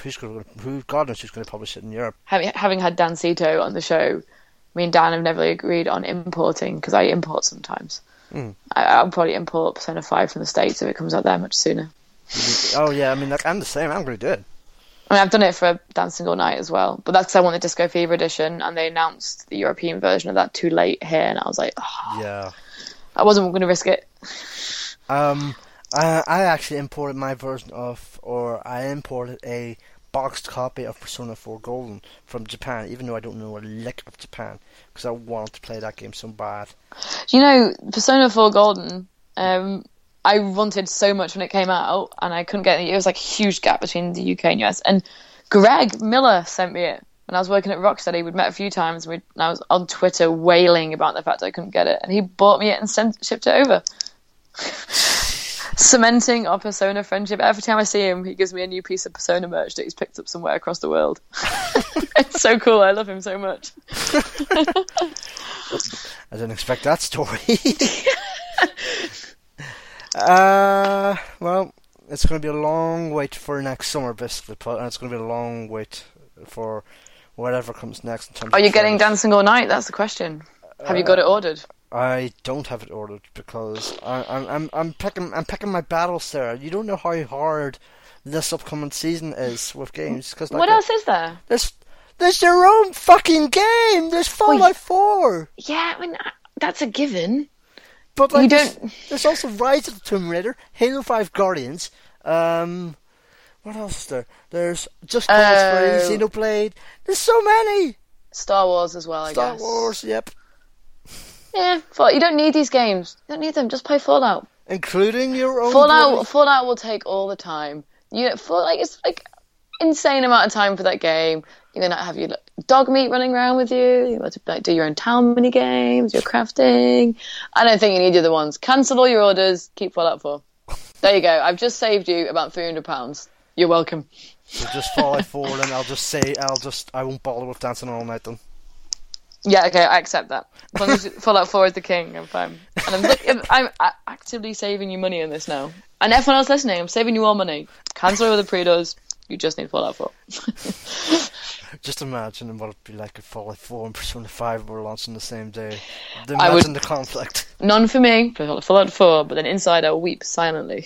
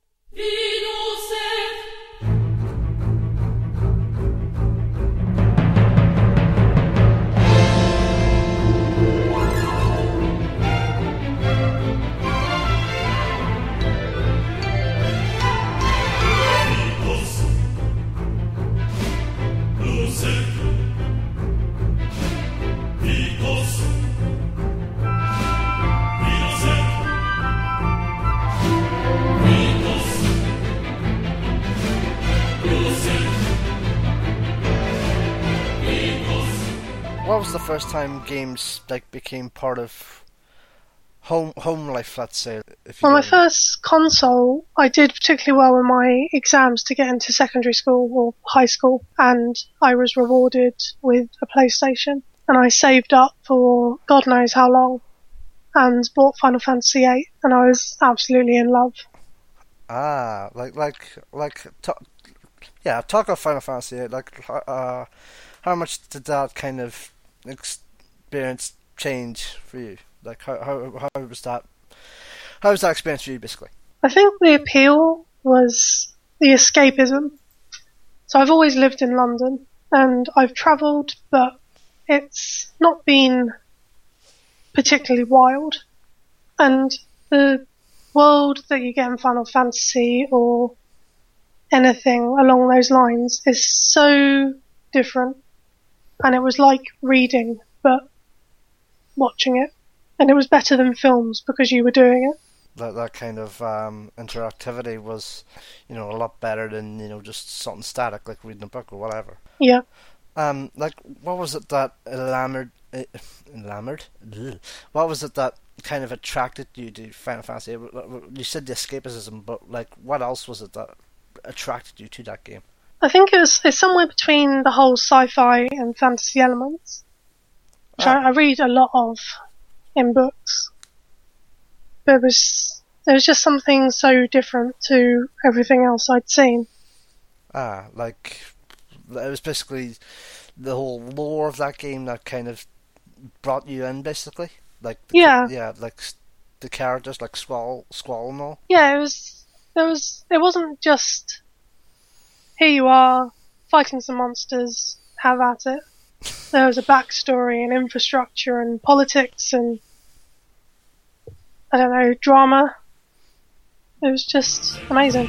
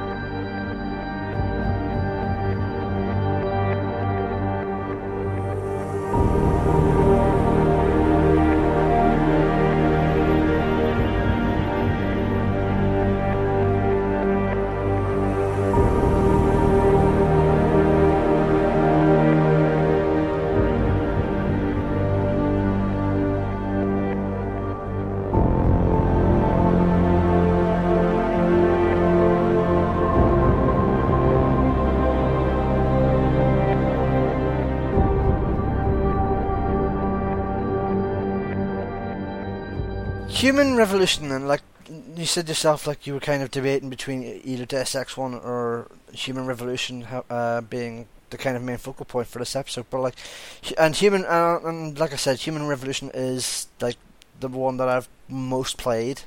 Like, I think I've played about, I'm thinking three quarters finished the game on Xbox 360, and I've played about a quarter of the game on PC anyways. And like, Human Revolution, like, it was such a massive undertaking, especially for an upstart studio like Eidos Montreal, because like Eidos Montreal were completely unproven at that point. They had no games out at that time up until Human Revolution. So like talk of your experience with Human Revolution, but also like that kind of pressure like Eidos Montreal must have faced with Human Revolution, because like I said, it was their first game, but they pulled it off so well. Yeah, it's a miracle. I saw it as a journalist at preview, and I think it was the first time they'd ever shown any gameplay from it at all. Like, until then, it'd just been sort of these very vague statements they'd made.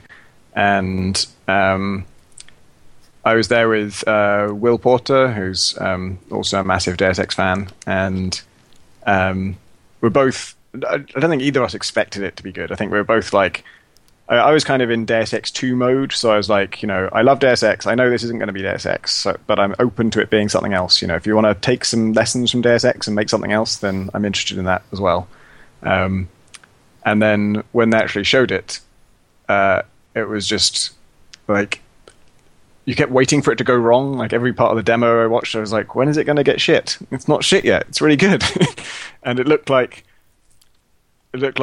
all of the kind of open-endedness of Deus Ex, but everything you did in it was cool as well. So like when you do sneak up on someone and shoot them in the head, it's with a badass silenced pistol that just makes the perfect sound, and their ragdoll flops in the perfect way. And instead of, I mean, there are plenty of vents in it, but they're not the only alternate routes in. And so like stacking a box on top of another box to reach a window and then opening the window, I think both me and Will kind of nerded out at that moment, because stacking boxes is kind of like one of the principal ingredients of a Deus Ex game. But then also just, I couldn't think if I'd even seen anyone open a window in a game before as like an infiltration method. When I came out to the window, I was expecting him to smash it, and then I realized, oh no, you can just open windows. So that's a thing you can do. And it just looked like, all of that stuff that I love, but done in a much more slick way. And for the most part, it was. Once I actually played it, I absolutely loved it.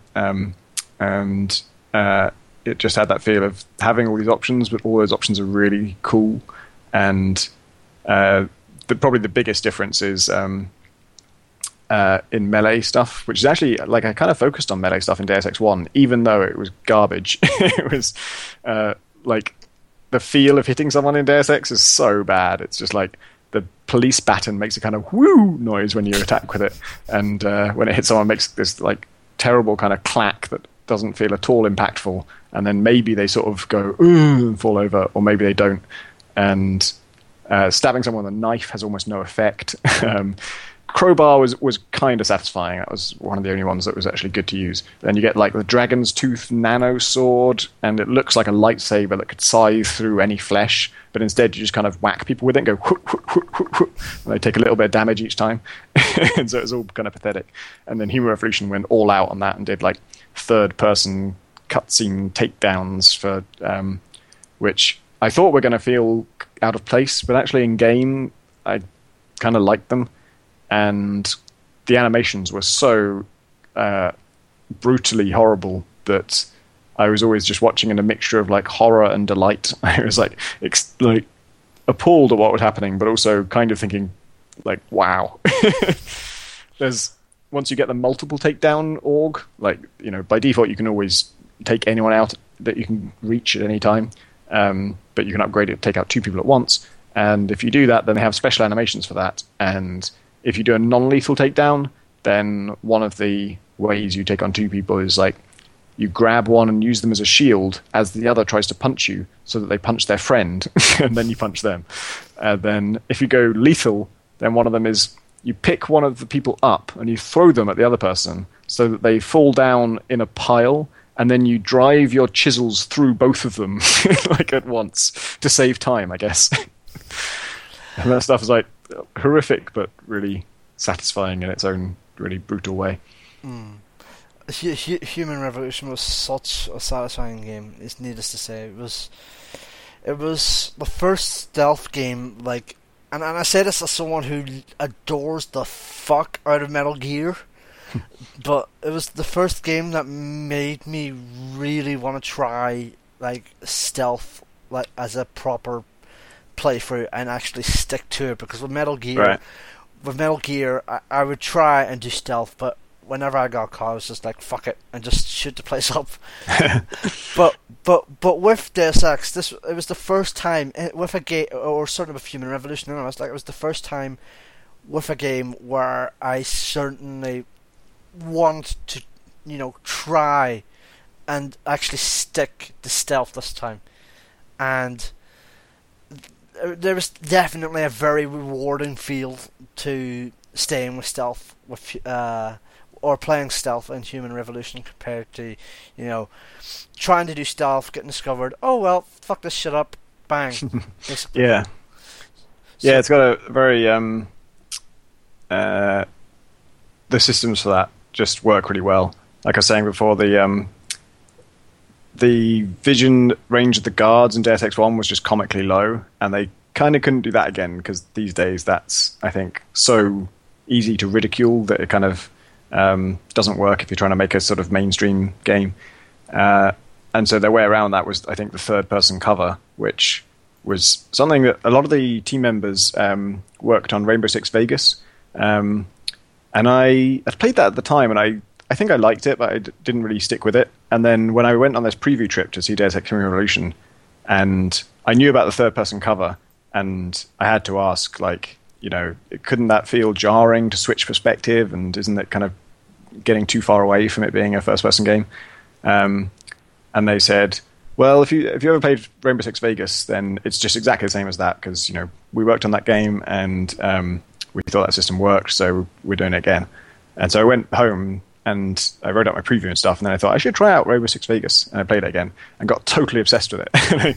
The cover system, I think, is brilliant, and it is the same in Deus Ex Human Revolution, and I think it's brilliant in both games, and I think it's the only cover system in games that I like at all, and I think it's actually great, whereas every other cover system I've ever used has been a plague on the game that's actually actively hurt it. Like, even Metal Gear Solid, which is a very Metal Gear Solid 5, it's a very slick game in general, and most of the controls are good. And the cover system's not the worst, but it does frequently glue me to surfaces I didn't want to be glued to, or I'm running up to something to Fulton it, and my guy takes cover instead, and it constantly misinterpreting what I want to do.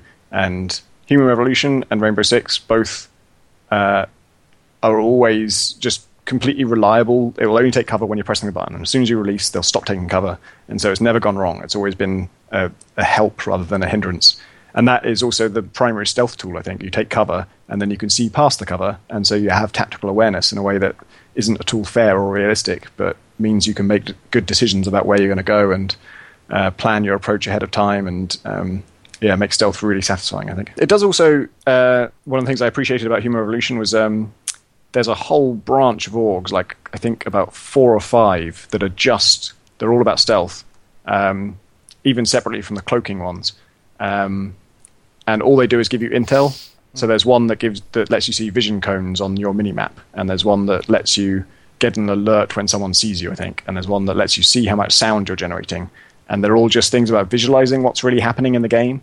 And so they kind of like they surface game mechanics in a way that you can see. And that feels like a really cool way of doing stealth without making you so powerful that you don't have to do stealth. Because I think that's one of the problems with stealth games is they want to give you new powers. Often the new powers mean you don't have to be stealthy because now you're just so good that it doesn't matter. And cloaking is one of those, it lets you not be stealthy because if you're cloaked, you don't have to hide behind stuff. But I think Intel is a really good upgrade route to kind of let the player feel more powerful and give you a really useful upgrade, but without saying you don't have to be stealthy anymore. Mankind Divided, it does seem like it's going to refine a lot of things from Human Revolution, but it's also the first game in which there is a story continuation from it. At least certainly from the protagonist side of things, with Adam Jensen coming back, anyways. Yeah, that's true. Yeah, it's the first time they've done the same protagonist twice. It sounds like, I don't know, what have you heard about the ending? I've kind of forgotten what they said.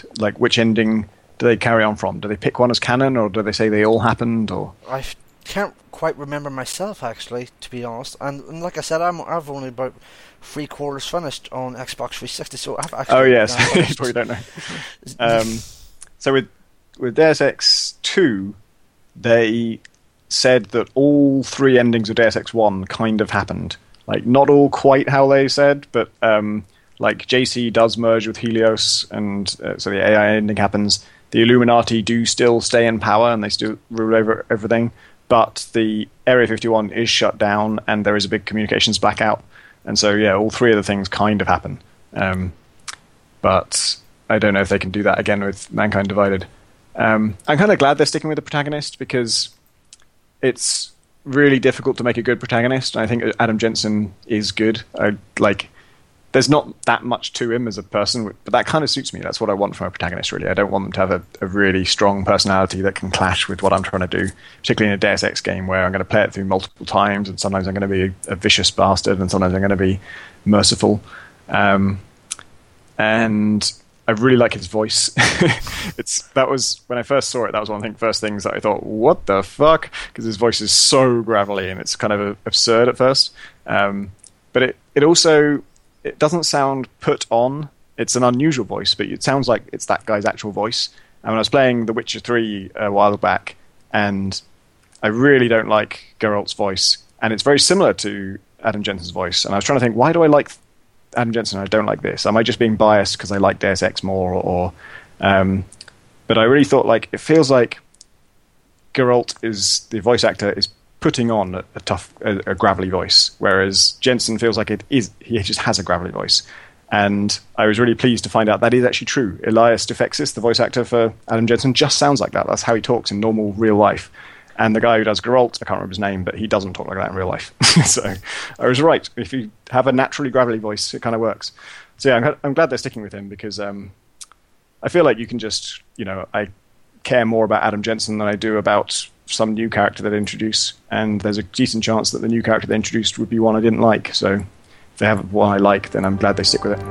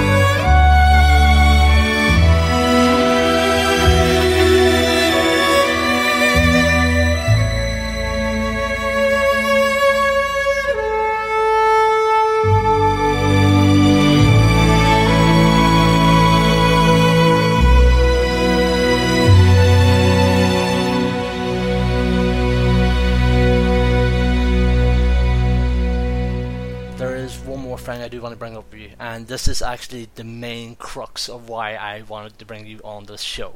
Mm-hmm. So with people coming on the show, I get to ask them about their favourite games and all that there. Truth is, this is perhaps the first time I've got to talk to someone about one of my own favourite games, and that is Journey. Oh, yeah. And I can't even begin to tell you how much Journey means to me. It is an incredible experience, and you played a big part in that, and I have to thank you for that. Thank you. It's such a wonderful one. Like, what can I say that hasn't been said already? It's just wonderful. And the funny thing is, I only just realised that it would fit in my top 3 games ever quite recently with the launch of the PS4 version. So I have to ask, like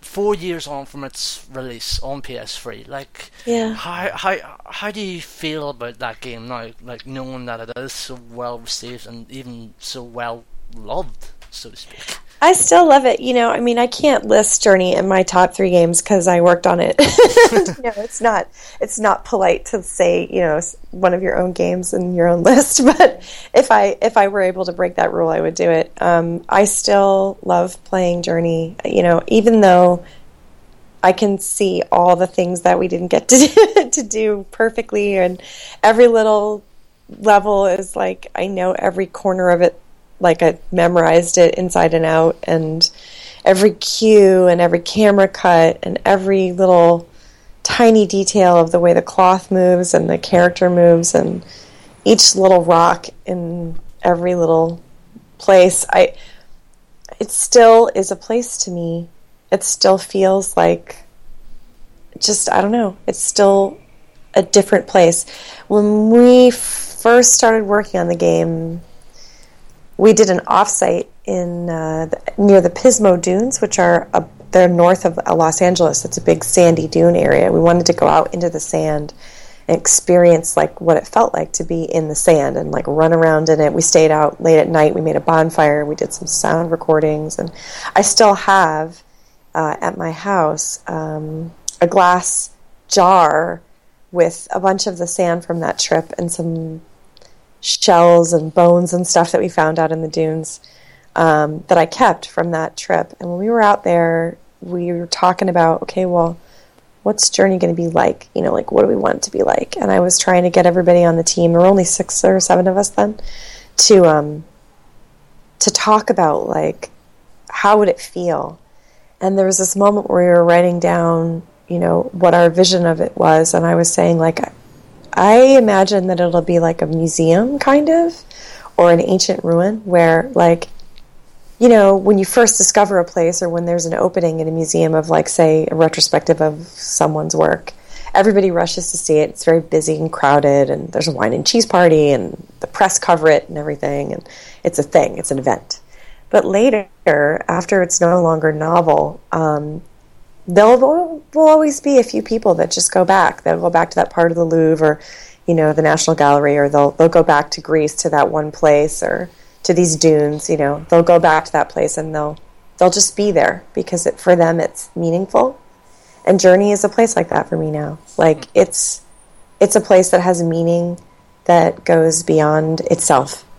It's bigger than what it is for me, because it's representative of all the hard work that we all put into it, and we worked so hard on it, and of our values and how we stuck to our guns and really decided to make a game where, no, there was no chat, no, there's no texting, there's no voice chat. You can't know this person until you really have played through.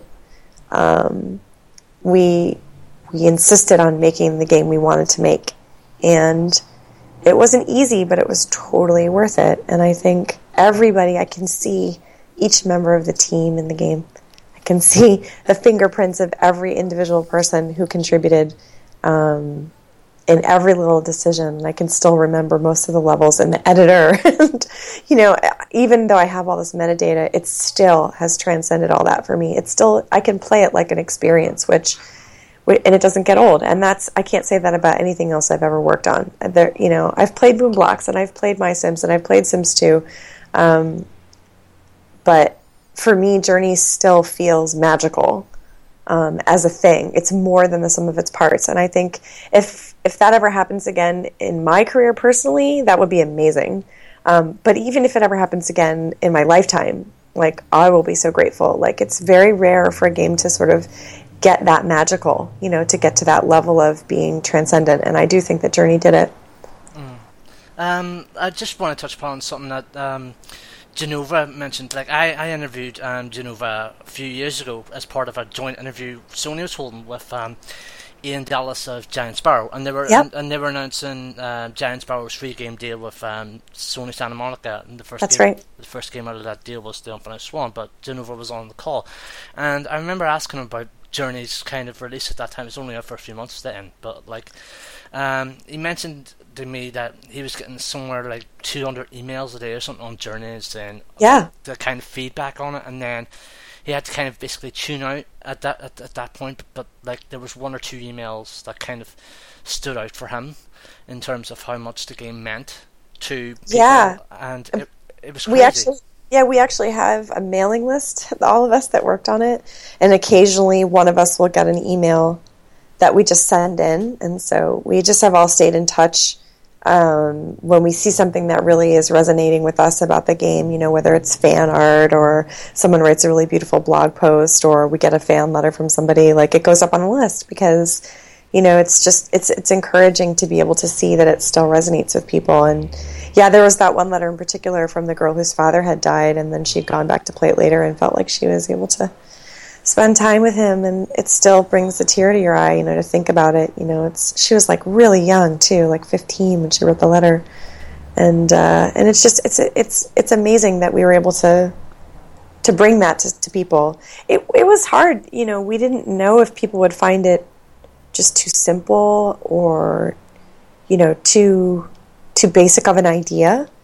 When we were working on it, especially in the middle when it wasn't really working and it wasn't fun to play and the movement wasn't in and the sand wasn't done, like there were a lot of times when I would force the team to play through the whole game and everybody would just be grumbling like, oh, it's such a crap game and it's never going to be good and we're doomed and we've bitten off too much and we'll never be able to finish it. And to be able to get over that hump and really see it resonate with people, even if it had been 2 people, it would have been amazing. The fact that it's been thousands of people and that the game is doing so amazing on PlayStation 4 and it's really rewarding.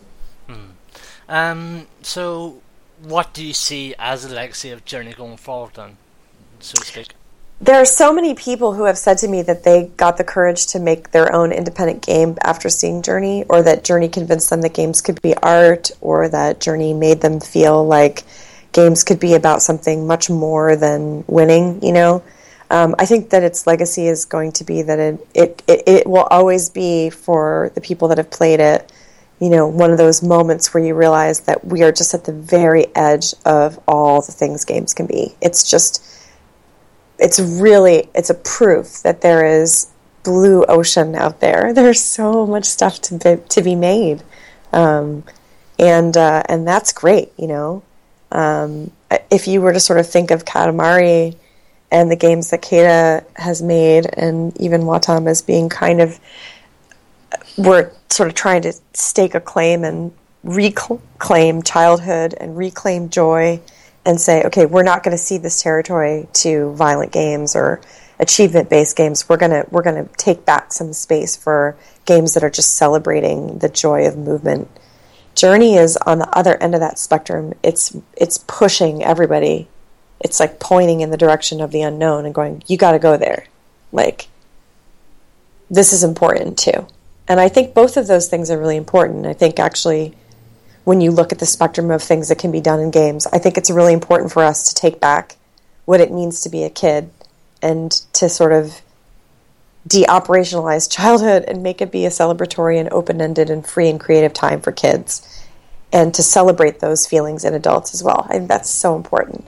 But I also think it's important to sort of push beyond our normal interaction paradigms and make us think twice about, should you really get a reward every time you click? And should you really be able to just execute your power constantly? And should that other player be an obstacle always? It's important to ask those questions too.